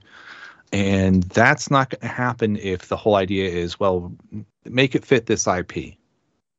I mean, we've noticed that we haven't seen in Shoegaze Haruko at all in the trailer, and maybe she's not supposed to be there. And maybe, and the thing is the girl supposed to be her though? Her voice sounded a lot like Haruko in the trailer. That too. I don't think that's Kari actually. But in the article, it is mentioned that Haruko is not there. And that's the thing is if they actually manage to finally do a fully Cooley that isn't maybe just using some of the rules of the world, but finally just sort of has enough confidence, at least in itself, to reference this a spin-off or prequel sequel, rather than really count on those old notes. Maybe there's a pathway forward there that doesn't immediately, the second you step back from it, be like, art, commerce, problems. What are you doing? This is, again, part of why Shoegaze is such a gamble, in a way that even that the original in a way that the original Fully Cooley and even Grunge weren't. Original Fully Cooley was nuts to try to do at the time, and especially because it was also just leveraging technically a bunch of stuff that hadn't been in common usage yet and all that. That's a whole different thing. Grunge, with this compression on compression problem that it faced, had a tough hand dealt, but managed to kind of at least not totally break the bank. This, if they can actually grow Kana without that ruining Kana, do that without any of our usual cast, especially Haruko, especially all of the other things that come with Haruko there. Okay, maybe there's something to this where you can say, like, okay, it isn't just weird that you're completely leaning back on this thing. But otherwise, you're right. It is very strange, Celia, that they're willing to just that people so seasoned, people who saw the value of these anime original projects and who built their career, who over decades now, bringing that to the world, be like, well, it's anime original, but not that original. Strange. And I get it, because they've also been kind of bitten by it. They tried, and it didn't go that well. Repeatedly. Like, IGPX didn't go that well for them. I would like to see a new version of IGPX. Give Mitsuru Hongo some racks. But I'd rather see, you know what I'd rather see? New story from Mitsuru Hongo. Yeah. I mean, as it stands, the thing that we associate him with the most is an adaptation. Yeah. So at the very least, let him adapt something else. And you know what? I can't say fully. And you know what I can't say? I can't say that Toonami doesn't do this. Like I said, like the Fena. Is Housing Complex C attached to anything previously? No. Yeah, it's original. Obviously, Ninja. Well, and obviously, going back to IGPX and the upcoming Shinichiro Watanabe project, right? Yep. Lazarus. It is our last great hope for something to be good. I mean, in a sense, Please. it's like as interesting as shoegaze is going to be to me because I like tearing this thing apart and tying it back to all these other things. I enjoy it. Lazarus is going to be the thing that is the make or break. Certainly for Toonami, but maybe more generally for whether there's a future for the kind of stuff that built Toonami original series. Mm. I don't know. I mean, on the other hand, I could say, what really built Toonami was adaptations and spinoffs because it was Dragon Ball Z and Wing. Mm-hmm. But at the same time, I can say but in that mix was a lot of original content. Dragon Ball Z and Wing was a lot of people's entree into there. That wasn't mine. That was Tenchi, and that was a weird 6-episode OVA. History doesn't rhyme or doesn't repeat, but it rhymes, right? And it would be cool if they had a new weird 6-episode OVA. Actually new. I mean, I really enjoyed House and Complex too, so there's that. Yeah. I mean, that's the thing is it's not like this other stuff's been bad. Like even like I enjoyed Blade Runner, and like that's very cash-in-y. On something that has no business being extended. Didn't need it. Yeah, I also wondered who Blade Runner Black Lotus was supposed to be for. It was for LaserKid. I didn't want it though. You know who it was for? It was for the promotional budget of Blade Runner 2049. Yeah. I mean, yeah, Blade Runner's totally something that I grew up with, but. And again, it's like, I mean, actually, Blade Runner 2049 is kind of an interesting thing. I think when I think about it in terms of the Fully Cooley sequels, I like the Fully Cooley sequels. I like Blade Runner 2049. Do either of them need to be? Nah.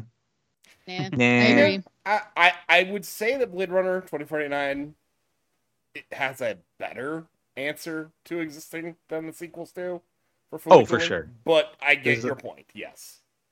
Yeah. No, there's a little bit more meat on those bones. 2049 does a good job of giving a reason to care about what's going on, giving us something that is connected to, grows, and pushes forward something pretty cool. That's the thing is, I don't know if Fully Cooley was ever in a position to be extended in that way. I don't think it so was. You end up with responses. You end up with inversions, and those are fun for armchair philosophy nerds like me. Who the fuck wants to? That's not somebody flipping through channels on television. No, not really. I mean, I was an English major with a minor in philosophy, so I'm understanding what you're talking about. It hasn't grabbed me as much as it could have. Doesn't necessarily, just because it's there doesn't necessarily mean that baseline presentation is going to draw people in without, of course, context. Yep. Or memory, right? Mm-hmm. So yeah, shoegaze. I hope I just hope they don't ruin Kana. I like Kana. Yeah, I do too. I like Kana too. I hope it accomplishes its story arc in 3 episodes more smoothly than Grunge did. Yeah. Yeah. Again, I think the smaller focus will help there, but you know what it really needs to do is it needs to be okay. It's 3 episodes, but it really just needs to play like a movie. It really just needs to be like an hour of television that happens to have breaks in it. Yeah. Like or 70 minutes, taken out, I think this one might work that way because it's going to be a continuous story. Yeah, that will probably help it immensely because, I mean, the flip side is like, I said like, it's very Tarantino-esque. Yeah, but Tarantino makes like double length movies. Yeah. It's way easier to play with the non-linear, out of order shit when you have plenty, when you're essentially putting on like a multiple episode miniseries of these things. I was gonna say what it reminds me of is actually Durarara, which is a 26 episodes or 24 episode season. And then there's you could say Baccano, which is at least like half that. Yeah, Baccano too. Again, this gets back to I bet they could have done it in 6. They probably could have. And that was the problem. Is not only is it 3 episodes, it's also multiple perspectives, and it needed more room for to do multiple perspectives. You need a little more room. For a programming perspective, why just 3 episodes? You can only use that in small doses anywhere, even less so than 6. It feels like they took what was granted to be a single season of Fooly Cooly and just made it 2 because we're getting them so close together. Yeah, maybe. But we got Alt and Prague basically back to back. They were simultaneous things. I know. So. I agree with you. But that was 12. And what I'm saying is, I think they got like the green light for like 1 6-episoder, and like, let's make it 2 3s. That works, right? Geez. I That's appreciate. That's a feeling. I appreciate that they're letting the director of alternative take another swing. I think that's great. Frankly, I'm a little insulted that they didn't lead with that one, but I think that is. He's proven himself, in my opinion. I'm so grateful that this is the second one, because if it's good, which I think it will be, I'll leave happier than I came in. Yeah, I think they're probably looking for a palate cleanser. I mean, as it stands, again, they ran the much more polarizing Prague and the much closer to traditional alt afterwards, and I think we're seeing the exact same thing. The much more polarizing experimental grunge, and then we'll have a little bit of unfortunate side effect is that they put all their promotion behind grunge, and shoegaze feels like by the way, afterthought. Just no promos whatsoever, 0 promos whatsoever, as best as I can tell, for Fooly Cooly shoegaze up here in Canada. Nothing. What? Yeah. Oh gosh. Again, Jesse is on in Canada, has been trying to scrub through, record stuff and scrum through ads. And it's like, did you see? He's asking me, did you see anything? Unless it was so short that I missed it. No. I mean, the to only be fair, promos that exist is a pretty long one, and then the really short one where Tom and Sarah are talking. So that's obviously not going to air in Canada. I mean, what with considering all of the frigging ad breaks they've got up here with the airing, jamming a minute 30 in there isn't going to work, because that would be your whole ad break. Though, you know what? It's something else. The thing that gets me is when they were showing off these shows at the at their panel at San Diego Comic-Con earlier this year.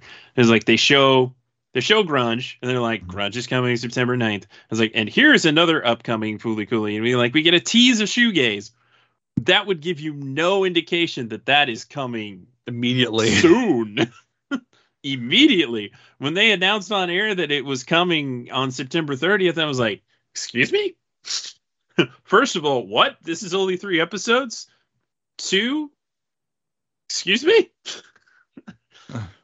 If they actually have Uzumaki done, they should have slapped that in the middle of them and then spaced it out. No, you can't. You can't outrun Uzumaki in the mix of this. That thing's going to be, again, adaptation, letdown, but probably one of it. Seems certainly on pace to be the most visually impressive adaptation since Akira. So, claim, but it's taken 4 years. I mean, it's taken 4 years, and every clip is it's that level of Junji Ito line work in motion. That's true. They have. I don't. As much as I would love to hear behind the scenes on however that was made, I can only imagine it's by grinding animators to dust. That seems, it's just every shot from that looks absolutely maddeningly complex and animated, because even all the background, nothing is static.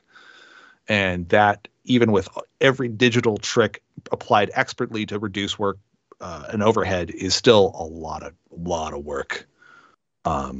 And just working in a straight black and white with maybe some grayscale is it's a weird skill set. I like it.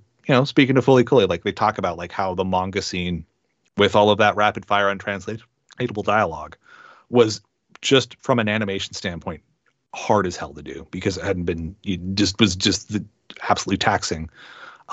Despite them being hey, we've got digital animation, this is going to help us out, and they're like, nope, this is just still a hard thing to pull off. And this is that just constantly and in full motion.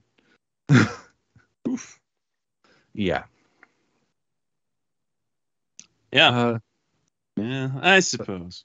But yeah, I don't know. I like I said, we'll see what happens with Shoegaze. Celia, do you think you're gonna be able to get alt in before next weekend? Nope. Oh boy. Yeah. Nope, definitely not. I have to watch Bubblegum Crisis first.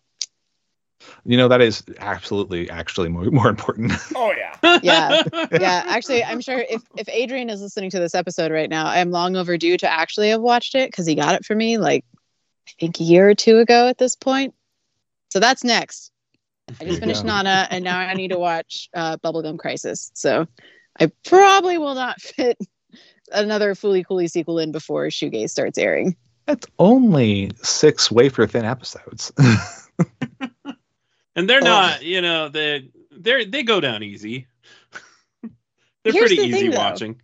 Like, I watched Grunge because it didn't have any connection to the previous ones, but I already knew when those other sequels were announced and when they came out, I was like, I'm not invested. I really only like the original Fooly Cooly because I like the people who worked on it. And I like their art. Not because I have any sort of attachment to the characters or the themes or anything like that. I just like their art. And when they're not involved, then I don't have motivation to keep up with the sequels. I'm like, if I really want more Yo-Yo Shinari or Hiroyuki Imaishi, then I have other projects that I can watch instead. You do. Yeah. I will say for episode 3, they did kind of echo some of that stylistic stuff that Imaishi and Yoshinari did in Fooly Cooly and in Evangelion. The star-shaped explosions made me very happy. They tried, and it worked. Yeah. Well, and they kind of got another little Imaishi. I would argue they got another little Imaishi reference, if not jab, in there with how it ends, because obviously Imaishi recently did the Edge Runners anime, and it ends rather bleakly with a girl with a dip-dyed haircut in outer space, and she's the only one of her friends who made it. And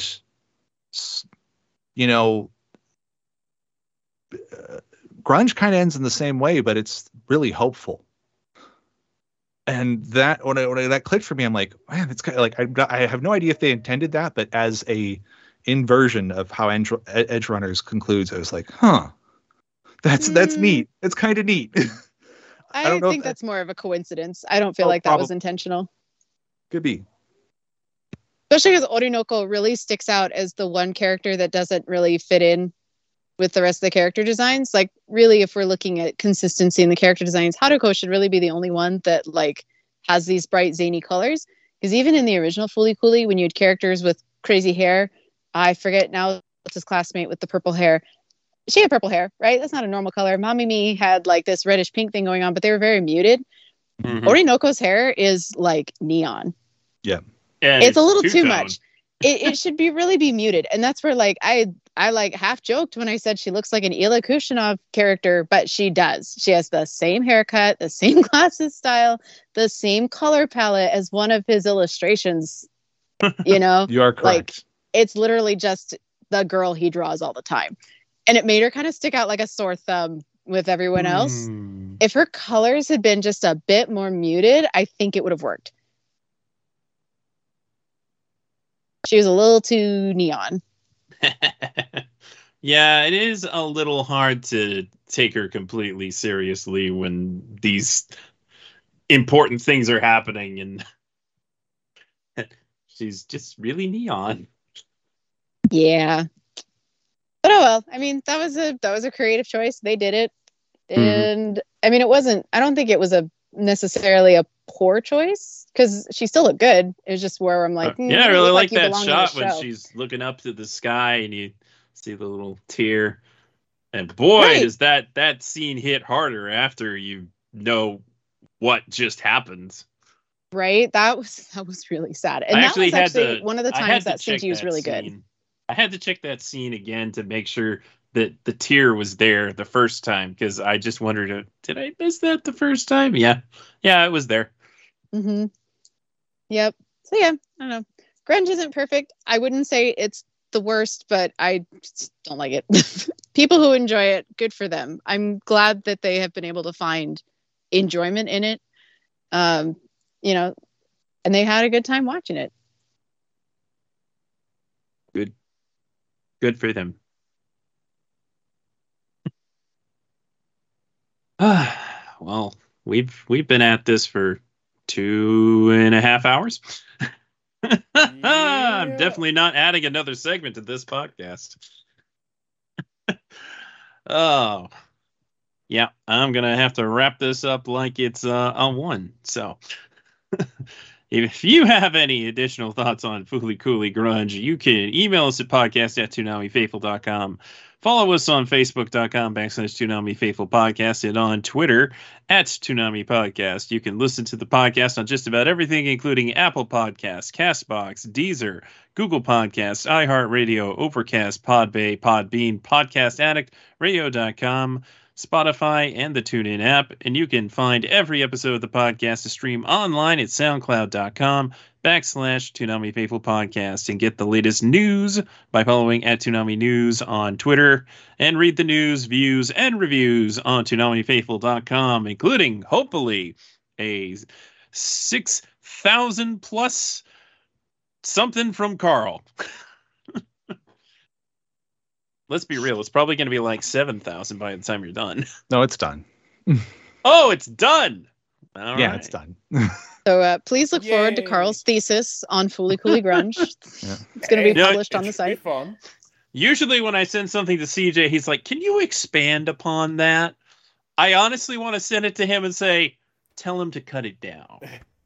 He always tells me to cut my stuff down, so yeah. Oh.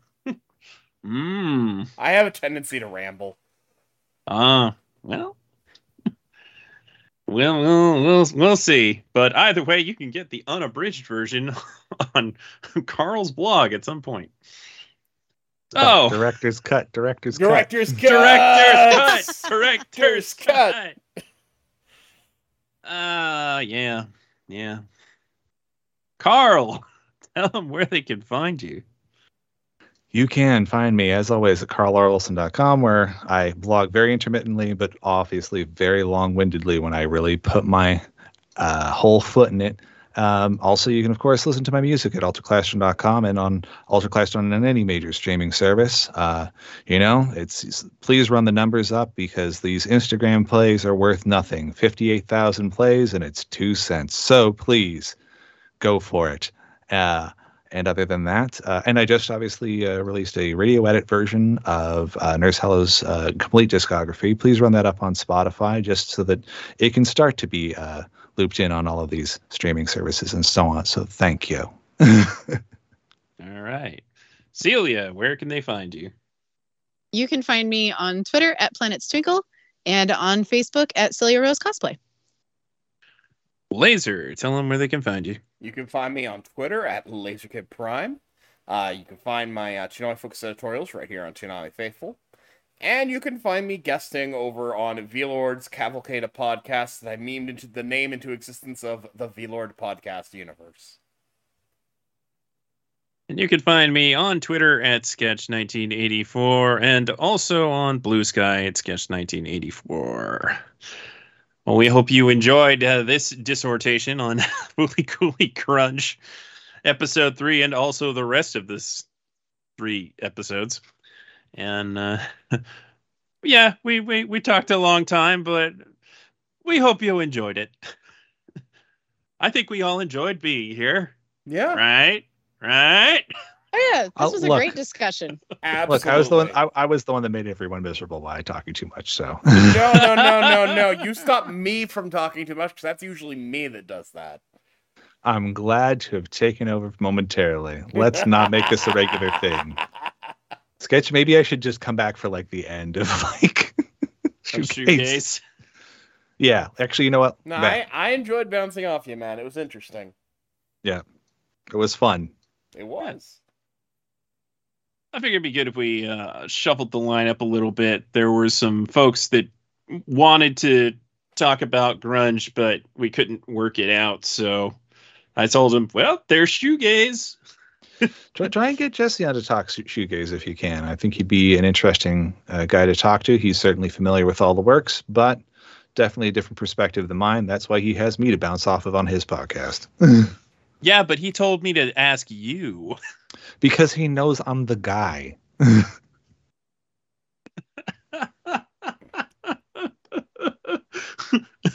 Stinko, man. I want to be the guy. I'm the guy. You can't be the guy. Gotta have blue hair. Like Orinoco. Except for when it's not blue. Oh, no. And cut. Thank you for listening. Coming in 2027, Fooly Cooly Disco. A young space dandy must find his way through Medical Mechanicus plot to end the Boobies restaurant. Oh my god.